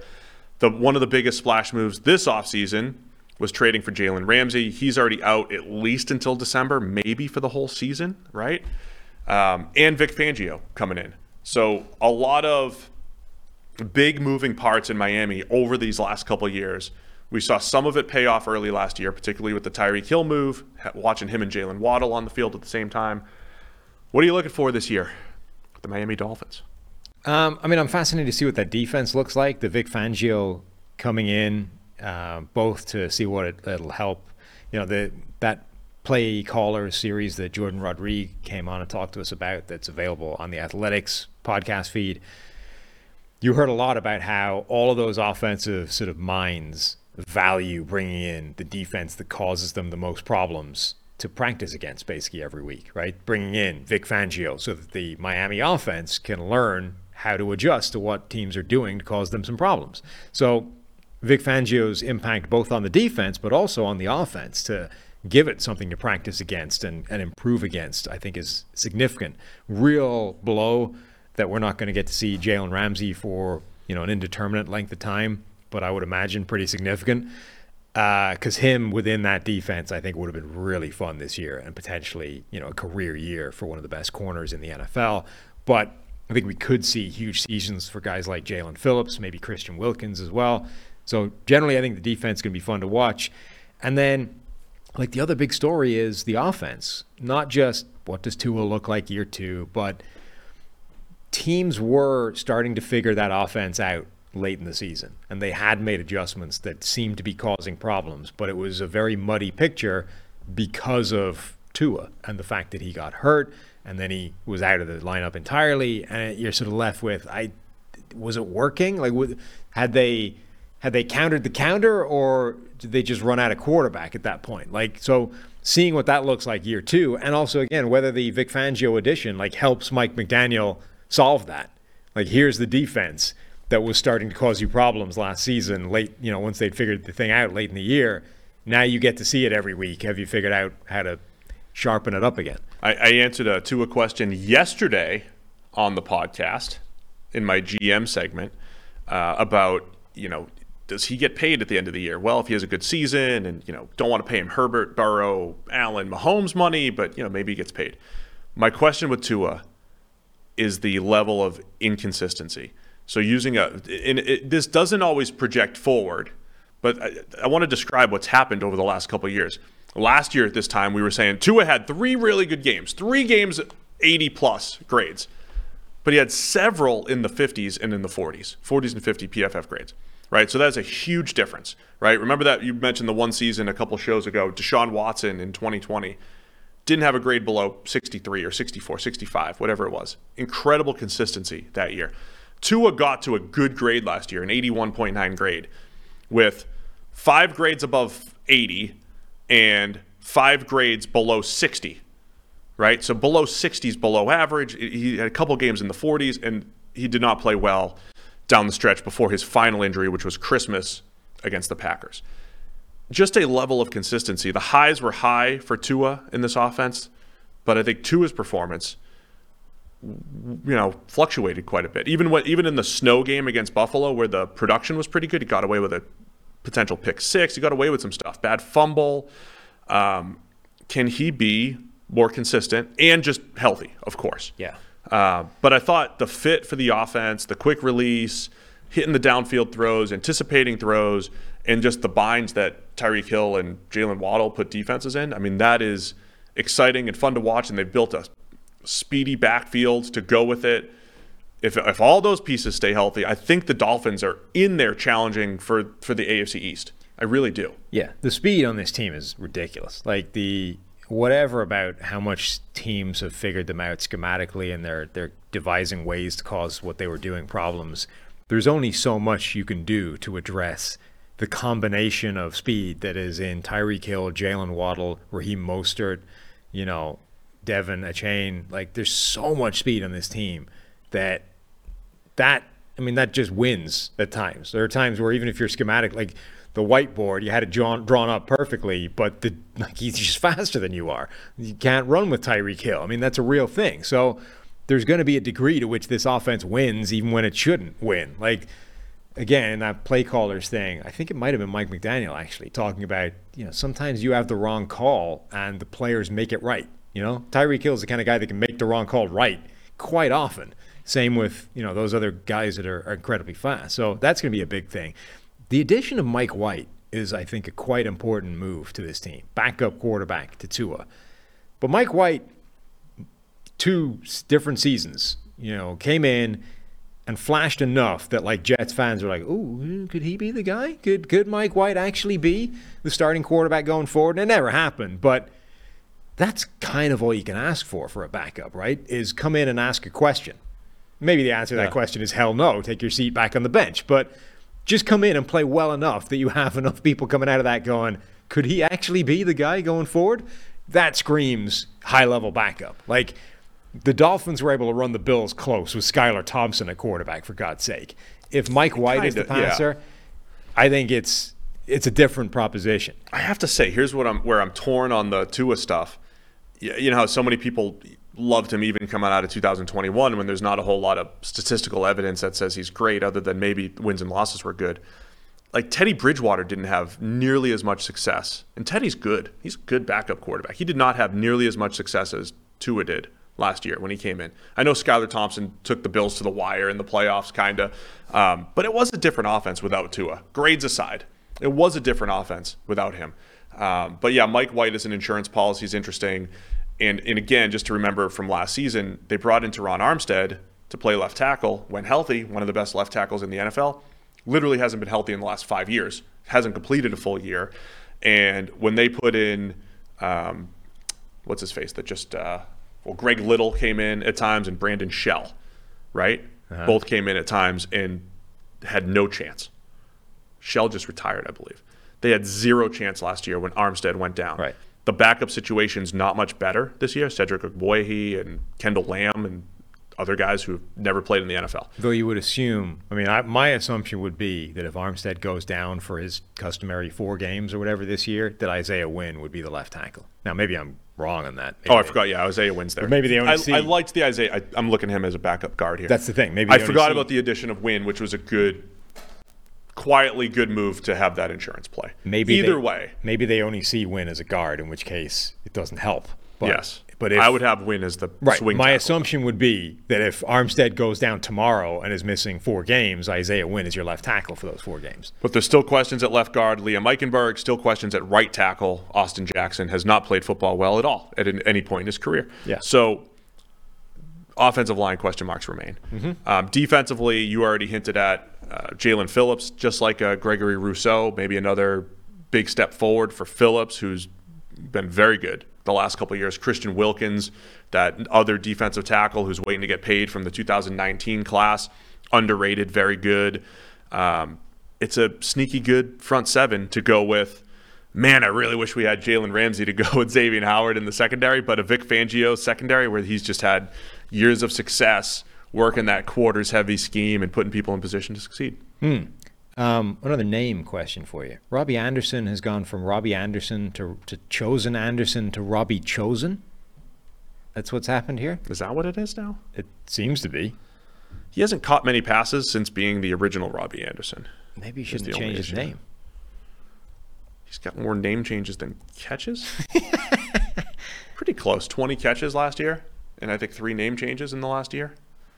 Compare him to touchdowns. He's got more name changes than touchdowns since 2021. Yeah, he has. I mean, Pro Football Reference appears to still list him as Chosen Anderson, but Wikipedia has him as Robbie Chosen. The Wikipedia is up to date. We have him as Robbie Chosen. That's what I'm saying. Pro Football Reference is lagging behind. They haven't caught up with the latest name change. But, yeah, maybe he should have stayed with Robbie Anderson.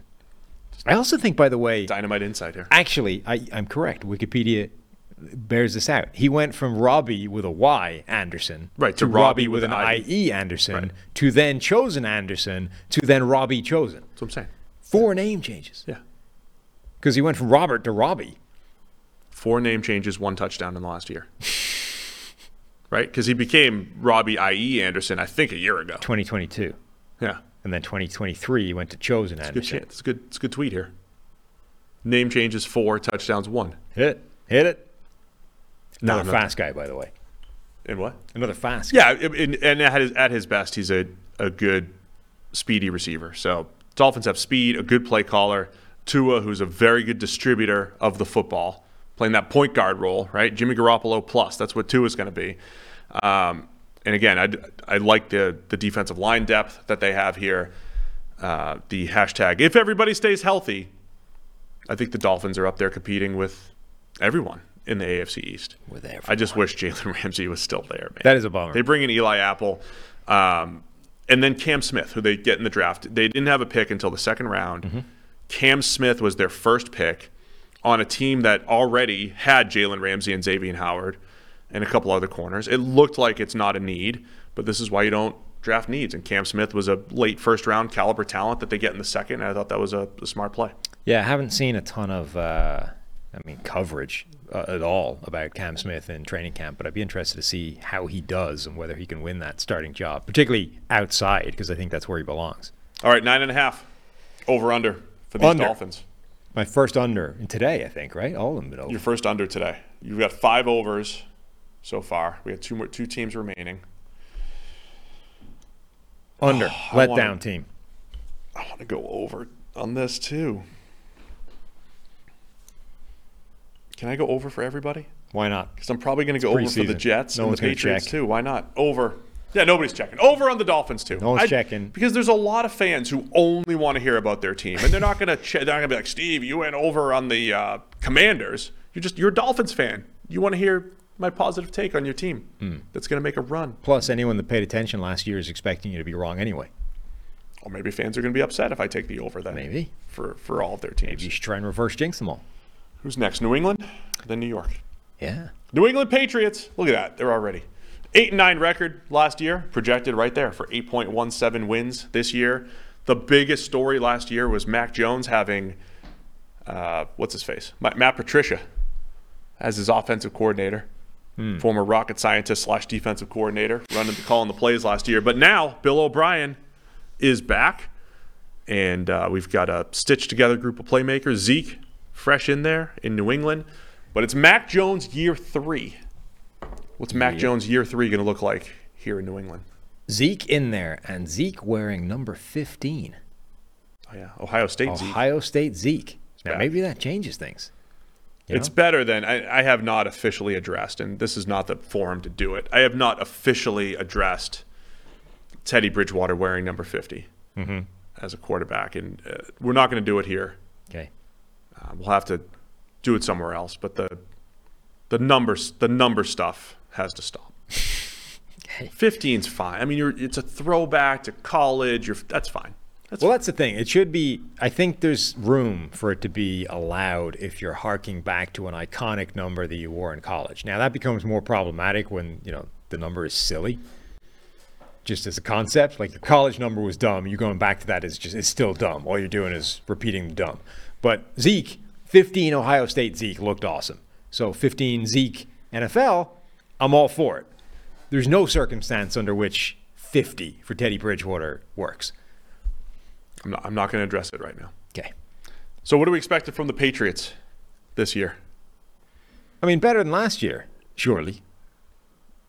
Is the play calling enough? Are they another team where, because the defense was very good last year, and I think they could be even better this year. The defense should keep them in a lot of games. Mac Jones, in 2 years in his career, looked good as a rookie. Granted, he looked better in the first 10 or so games than he did down the stretch. There's definitely one of those, if you want to just say Mac Jones over his last year plus, say 6 games, the data's not great. The grades are not great. But the bigger story last year was this offense was atrocious from start to finish. Running a new scheme, everything was different. Everything was bad. So how much do you hold that against Mac Jones? Theoretically, he should be in a better position right now. I think the playmakers are good. There's more of a spread the ball around type of feel for this team rather than an alpha receiver. Certainly, they didn't do that this offseason, go alpha receiver like a lot of people expected. So I think there's some positives here, but in a challenging AFC, how do you get over the 10-win hump and get into the playoffs and try to make a run? It's going to be challenging. No, it is. I mean, the Patriots, I think, have made significant changes, significant improvements, upgrades. The problem is, everybody seems to be getting better in the AFC. And even in that landscape, you're like, did you get better as much as everybody else? Did you somehow get worse relative to the competition, even though you actually made major improvements?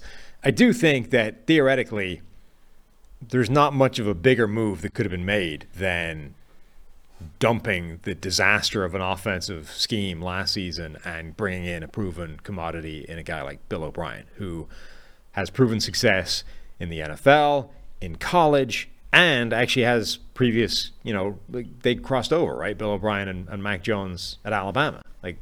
They know each other. It's not like it. So there's multiple ways in which that should help. So I think it would be difficult to overstate how big an improvement that could be.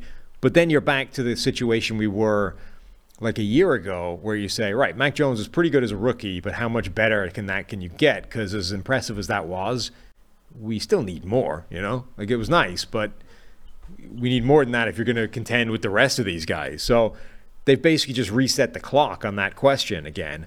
And now they're kind of in the same spot that they typically are, which is good offensive line, skill position players that are questionable but should, as an aggregate, look okay. And then the backfield of Ramondre Stevenson and Zeke Elliott, which should be fine.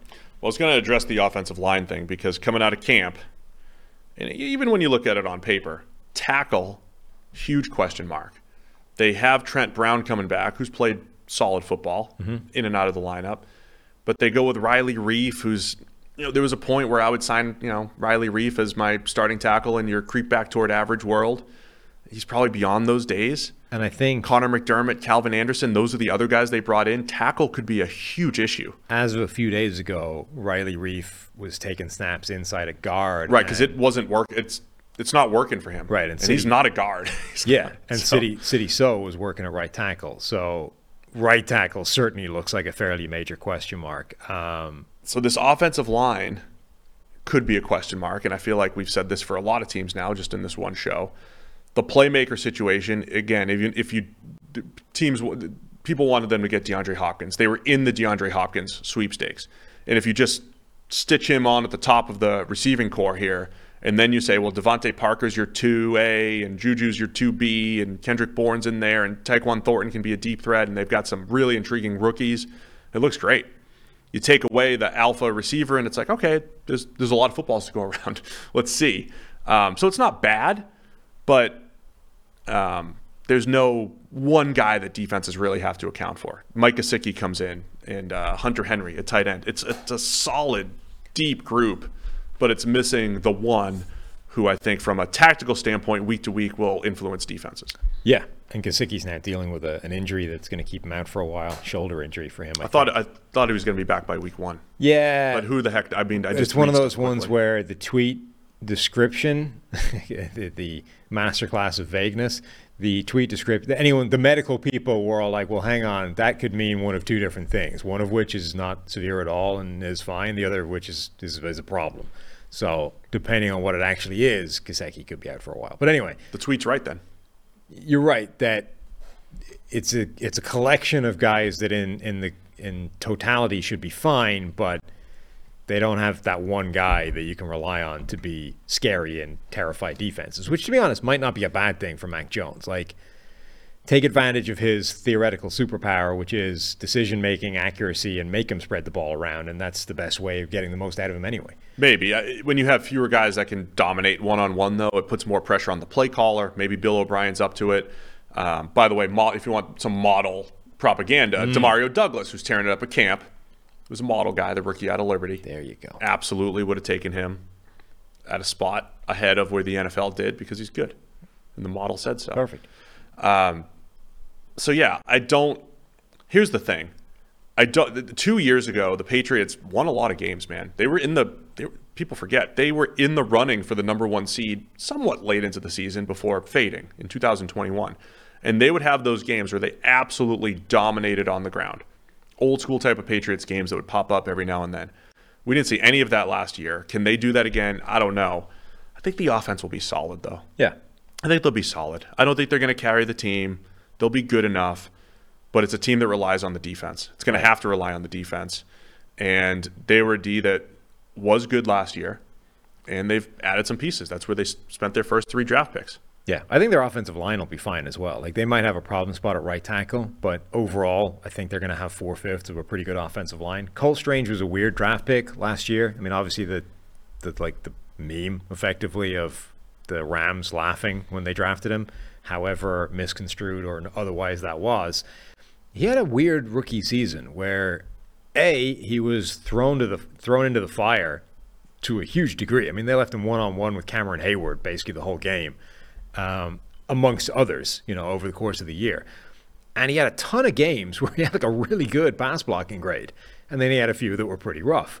But the fact that they were willing to throw him out there, essentially on an island against elite interior defensive linemen, and he had games where he executed that and shut them down, I'm pretty optimistic that year 2 for him will actually look quite good. So Brown, Cole Strange, David Andrews, Michael Owenu, that should be 4/5 of a pretty good offensive line. And then whatever they're able to get out of right tackle, I would imagine is fine. And then on the defensive side of the ball, Patriots had a fierce pass rush last year. Matthew Judon, you get Josh Uche, Dietrich Wise, and then Keon White. Good debut, and we thought he could be a solid second rounder, especially in New England. So it looks like the pass rush will be pretty good. Christian Barmore at defensive tackle had those spurts where he was a very good pass rusher and has a year 3 breakout possibility here. I like their front 7 and what they've done there. And secondary-wise, they had Christian Gonzalez to go with all the guys named Jones. All the guys named Jones. Jonathan, Marcus, and Jack. Yep. Are all over there. The Joneses at corner. The biggest loss is Devin McCourty, and not because of the physical play. He declined a little bit over the last couple of years, but still a solid player. But just he was the captain. He was the leader of the secondary, getting everybody lined up, all that fun stuff. He's out now, but they've got depth there as well. So again, it's like I don't think Belichick, from a team building standpoint, has changed anything over the last 22, 23 years. The only difference is Tom Brady the quarterback. Because if you just plopped, elite Tom Brady onto this team, you're like, yeah, they're a Super Bowl contender. Of course Brady's going to get the most out of this receiving core, and of course this defense is going to be good enough and everything. They build depth. They have this really good, deep team. It might not have a lot of stars. Stars come and go sometimes. You get a Gronk, you get a Moss, you get a Stephon Gilmore, but they come and go, and you build it with depth mostly. But what's Mac Jones in this? Like, that's what it's going to come down to. Is Mac Jones just a 8 or 9 win quarterback, or is he going to be the, not to just compare him to Tom Brady, but like, this is the same Patriots team that they've had for the last 20 years, isn't it? Same type of team. Yeah, I mean, it's the same kind of broad makeup. I mean, that defensive line looks like it could be really good. They've got a real collection of players. They can run really deep. They can cause problems across the board there, particularly if a guy like Keon White, actually does well as a rookie. And, I mean, he's fascinating to me. Him and Christian Gonzalez, because they were two wildly physically talented players who I think were quite a long way away from an on-field point of view, simply good play, consistent play. And they went to arguably the greatest defensive coach of all time. Like, if he's able to make an immediate impact on those guys, those could be huge draft picks. And then that secondary was already pretty good. The linebacking group you don't love on paper, but you never really do with New England teams. They find a way of making it work. They are good at not asking those guys to do the things that they are not great at. So, yeah, I think the defense will be really good. And then it's just really down to how good that offense can be and how hard is like being in the AFC East and the AFC this year. I mean, everybody's good. So even if you're pretty good, how good are you versus the other teams? The one caveat I'll add about the defense, overall they were good last year, but they beat up on the Lions early in the year, which looks more impressive now knowing what the Lions became offensively. They beat up on the Browns. I think, when Brissett was the quarterback there. They beat up on the Jets twice in 3 weeks when Zach Wilson was the quarterback there. The Colts when Sam Ehlinger was QB there and, just holding the ball forever. But they beat up on the Cardinals late in the season. I don't think Kyler was there, I think. But they kind of beat up on some bad teams. This defense has not done a good job against the Bills in years. Josh Allen's Bills for a while. Haven't beaten the Dolphins in a few years. They got torched by the Vikings on Thanksgiving. So the defense was kind of hit or miss. They gave up 37 to the Ravens. The defense was a little hit or miss last year, even though the totality of it was pretty good. They got beat up by the good teams, and I think they're going to play even more good teams now because you don't get Zach Wilson's Jets. You get Aaron Rodgers twice with the Jets. So I think the issue with relying on defense is that when you don't beat up on rookie quarterbacks and Sam Ehlingers and everything, it's a little bit more difficult, and that's where the AFC East is going to be so challenging, I think, for New England, and why we talk about offenses more than defenses, because they control the action just a little bit more. Yeah, I mean, I think because of the addition of Bill O'Brien, they should be better in overall terms on offense, but generally speaking, the Patriots are in a fairly narrow band of they're a good team every single year. The problem is now the competition is way better than it used to be, and that narrow band might not be good enough anymore. Now, you're going to want to go over here, I think. Really? 6.5. 6.5. That is bad. Why did they win? Like, when was the last time the Patriots won 6 games? I was just thinking, 2000. 2000. 2000, they were 5-11. Yeah. Brady's rookie season. That's going back quite a way. Yeah.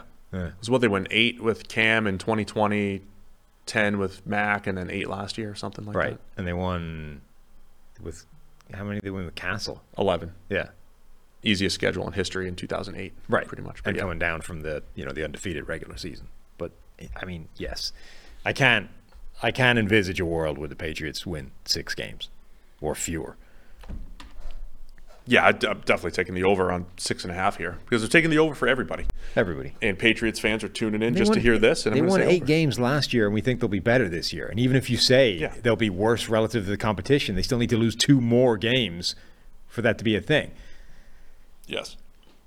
Remember in 21 they won that one game where Mac threw the ball 3 times? That was fun too. You just never know when one of those is going to pop up. Weather. They're going to win a weather game this year. They're going to win a weather game where Zeke runs the ball 29 times for 48 yards. And they're going to win it, grind it out. All right. One more team. It's the New York Jets. Not a lot happening in New York these days. Routine off season. So Aaron Rodgers is in. Zach Wilson's the backup. They're best of buddies. They're on Hard Knocks, joking around, having fun. 7-10 Jets last year. Let's not forget, though, they lost a lot down the stretch. They were much better early in the year. Kind of fell off down the stretch. 8.71 projected wins this year. That feels low with Aaron Rodgers coming to town. Jets fans are optimistic that last year's very good defense and bad offense will keep the very good defense, and we'll add Aaron Rodgers to the mix, and the offense will be fine. Doesn't always work that way, but the Jets are building an explosive defensive line. You've got Sauce Gardner with one of the better rookie seasons we've seen from a corner ever. Yeah. And you have Aaron Rodgers and friends all coming to town to take the Jets to the promised land. Mm-hmm. The most recent discussion has been around the offensive line. Yep. The very most recent discussion, we got Robert Saleh bringing it up on Hard Knocks. We've got a tweet that came out just today in real time. If you want to, if I can pull it up here. And by today, you mean yesterday. Yesterday. Sorry, from yesterday, the joint practice between the Jets and who are they playing? The Bucks. A 7-pass sequence went sack, 3 quick completions, and 2 more sacks. That's not great. That drive is brought to you by Manscaped. Sack magnet. There you go. And as I said, we know sacks, they're not always an offensive line stat, but this is what everybody's going to be talking about, the offensive line here. But every one of those sacks was skate from pubes to bum. Look at you. Good job. Oh, that's what I need to do. It's Smooth Sack Summer. Powered by. That's what you need to do? That's what we're going to quote. You mean tweet the it. read rather than, you know. Let me quote tweet that tweet with it's Smooth Sack Summer, and then I'll tag Manscaped. Yeah, do that. Knock yourself out. No, I'm not going to do that. I mean, we talked on yesterday's show about how the offensive line, it could be problematic for the Jets. It's the one glaring weakness on that team. Like, it wasn't a great group last year. They're relying on players this year to improve it that you don't necessarily think are likely to do that. I mean, Mekhi Becton coming back and being good is actually quite an important part of this offensive line being better, because Dwayne Brown had the worst season we've seen from him in the NFL, and at his age, it seems unlikely he's going to go in any direction other than the one he was headed in. So if left tackle is going to be better, it's going to need to be because Mekhi Becton is healthy and better than Dwayne Brown was a year ago. Right tackle, Billy Turner, Max Mitchell, should Elisha Vera Tucker kick out and play right tackle? I mean, that's a question mark spot. And then the interior, Laken Tomlinson wasn't great outside of that San Francisco offense. Wasn't great before that San Francisco offense either. Maybe he's just not great. I mean, generally speaking, you're looking at that group and saying, that's a bottom 10 offensive line again. Yeah, this could be tough, the O-line. I don't know if it'll matter. I mean, overall, Rodgers, he gets rid of the ball. He's like, he does both. He gets rid of the ball quickly and he holds it all at the same time. And so both of those things can be true. He's one of those guys that has a high percentage of plays that gets rid of the ball in 2 seconds, 2.5 seconds or less. And then other times he goes through these spurts where he just wants to make a play and he holds the ball a little bit too long. So the question here is not – I think early downs will be fine. I think the question is going to be if you get into 3rd and long, will the O-line hold up? And by all accounts, and we talked about this with the Joe Burrow and should you draft Jamar Chase or an offensive lineman? And we always made the point, well, if the receivers get open quickly, that protects the offensive line. That's one way of protecting the quarterback, really. And by all accounts, not only is Garrett Wilson awesome, but the chemistry between Aaron Rodgers and Garrett Wilson is already there. Mm-hmm. And I think Garrett Wilson is primed for just a ridiculous season. What did Devontae put up a couple years ago? 120 catches, whatever it is. Wilson could do that type of stuff. He can win at all levels and be open quickly. And maybe that masks the offensive line issues. But I'm expecting Rodgers, who overall last year can still make special throws. I don't think he's lost arm talent or anything like that. He had to deal with young receivers, and he also missed a few more uncharacteristic mistakes for Rodgers. I don't think there's cliff coming or anything like that. There's no massive drop-off. I don't think he'll be at the MVP level. He'll be somewhere in between. I think there's enough there for the Jets is my point, though. Rodgers is good enough. He'll protect the line enough with Garrett Wilson and then his friends, right? It's Randall Cobb and Alan Lazard, guys that he trusts, solid couple tight ends in CJ Uzomah and Tyler Conklin. It's not a dream team or anything like that, but putting Aaron Rodgers on this roster, bringing a couple of his buddies, should make them much better offensively. Yeah, I think Rodgers, the way Rodgers works in conjunction with his offensive line has always been a really fascinating dynamic because it's different to most quarterbacks. Most quarterbacks are fairly simple and they either hurt their offensive line or they help them. And then you have certain players who are so special and the way they play the game is so unique that it's more complicated than that. Mahomes is one of those guys where, Orlando Brown was talking about that. It's better now because you know where Joe Burrow is going to be, whereas Mahomes has a tendency to not be where he's supposed to be. On the other hand, he's Patrick Mahomes and he never takes sacks, right? So there's a push-pull there in terms of how much is that helping or hurting the offensive lineman. Rodgers, I think, has some similar stuff. He holds onto the ball a lot longer than he quote-unquote should a lot of the time, which is a bad thing for offensive line. On the other hand, I don't know that I've ever seen anybody better at making quick, sudden movements in the pocket to literally reset the leverage of linemen. So, offensive tackle's out there in his pass set, and all of a sudden he's losing the edge. The edge rusher is getting around him. Rodgers will take a little skip upwards and then back again. And the skip upwards makes that edge rusher have to jump back inside in case Rodgers breaks the pocket through the B gap and exploits the space that he just left. So, and I don't even know if he does it consciously or if he's just that freaking much of a savant. But his ability to bounce around and reset the leverage of offensive linemen is incredible and incredibly valuable to offensive linemen. I wonder, there's no real evidence of this yet, but in this world of Rodgers is not physically declining, how much of that skill is reliant on he's never been Lamar Jackson, Justin Fields. He's never been one of the most destructive rushing quarterbacks in the NFL, but he's always been dangerous enough that you need to respect him leaving the pocket. So when he makes those little moves, skip forward, skip back, you have to respect that skip because if he decides to go and you don't respect it, he's going to make a big play. Is he reaching the point now at his age where defensive linemen can respect that a little bit less and just go, you know what, I'm not going to react to that jump because I don't trust you anymore making 15 yards. My feeling is yes. I mean, when we talked about quarterbacks declining through the years, you saw a very specific physical decline in, say, Peyton Manning and Drew Brees, where the ball just didn't come out of their hand the right way. But I think when you saw, say, Brees and Brady at times late, I think it was the quick decision-making under pressure that would just not be as good a little bit as they got older, into their 40s. And so that's where I think you might see some of the decline. If Rodgers steps into the throw and zips it, it's going to be wow, still has the arm. And Brady still had that too. The arm strength or velocity was still there, even at 45. But there was a couple times with Brady where it's can I really make this quick decision under pressure or whatever it might be? And it wasn't always there. That could be something with Rodgers where it's got to be that quick move or whatever it might be. And you need to make more plays within structure instead of out of structure as you get older. I think that's absolutely a thing and something to keep an eye on, and why the offensive line is a concern. Not because of sack totals necessarily, but because you don't want Rodgers under pressure. You want him to be able to let Garrett Wilson get open down the field and the great Corey Davis and all those guys he's got to throw to on the offense.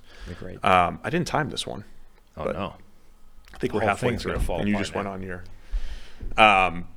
defensively, though. We talk a lot about defensive regression, and you can't bank on it year to year. Even if the Jets are going to get a little bit worse defensively, love the pieces that they've put in place these last couple of years. Of course, Sauce Gardner at pick number 4 overall in the 2022 draft. They had spent a couple of years building up that defensive line and had kind of neglected cornerback until last year with Sauce Gardner, and then DJ Reed and Michael Carter played solid ball in the slot.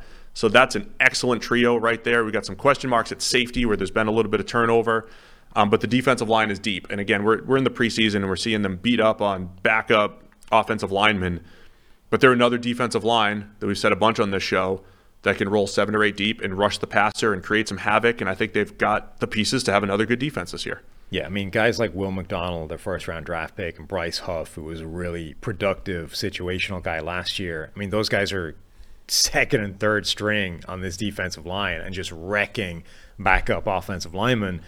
All those guys can contribute during the season. They, restructured Carl Lawson, so he's going to stay around. They're not getting rid of him. So you've got Carl Lawson, Jermaine Johnson, last year's first-round pick, Will McDonald, this year's first-round draft pick, Bryce Huff, John Franklin Myers, Quinnen Williams, Quentin Jefferson. Like, that's a nasty defensive front. Yeah, I mean, that's in theoretically, the whole, if you're going to be winning more games, you've got more of those guys to send after the quarterback, right? You want to build a defensive line that's going to hold a 7-point lead, hold a 10-point lead, rush the passer in must-pass situations, and do it effectively. They've got the pieces to do that. Mm-hmm. I mentioned safety. Chuck Clark came in. Did he get hurt? Didn't he get hurt already? Yeah. They have Adrian Amos on the roster. I think he just kind of went from a really productive player to not at all. But he's had a very good career. Jordan Whitehead is solid. C.J. Mosley had a career year last year. He hadn't played that well in years at linebacker. So it's a good group. It's a good group on defense, and what head coach Robert Saleh has wanted for years. That's what he had in San Francisco back in 2019 when they were rushing the passer like crazy. Their defense should be really good. The offense really comes down to, it should be really good, but does the offensive line undermine the whole thing? Like, the backfield is great. Breece Hall, Dalvin Cook, Michael Carter. The receiving core is really good if Garrett Wilson is there. If Garrett Wilson gets hurt, I think the complexion completely changes, because now you're looking at the great Corey Davis being their number one, or Alan Lazard being their number one. Like that, the whole thing changes, I think, if Garrett Wilson isn't there.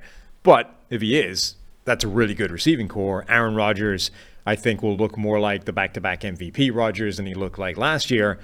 So the offense should cook as long as that offensive line isn't like an absolute disaster. All right, breaking news from yesterday. Aaron Rodgers asked about his concern level on the offensive line that we keep talking about. Because of all the sacks? Because of all the sacks. Powered by Manscaped. He said, quote, very low, end quote. Not concerned, Aaron Rodgers. Are you concerned about the Jets' offensive line? Maybe you are. Still think they could maybe trade for Josh Jones. Play a little tackle. Think about it. Go for it. All right, man. Jets over-unders 9.5. Over. Double-digit win team. Over for the Jets. Who's winning this division? We'll save that for the prediction show. All we're doing is laying out all the facts so far here in our preview shows. We're not making picks. No official picks here just yet. That's it. 8 teams. That's it? That's all the teams? We missed anybody out? We probably forgot the Titans. No Titans today. That's 8 teams, both of the East's NFC and AFC. We're halfway through the NFL this quickly. And we're probably in Detroit right now watching practice. Maybe we're driving home. Who knows what we're really doing at this point. Talked a lot of football and a lot of sacks. We have certainly done that. All right. We appreciate everybody for tuning in. This is the Thursday episode. We'll be back again on Monday with more PFF NFL podcast.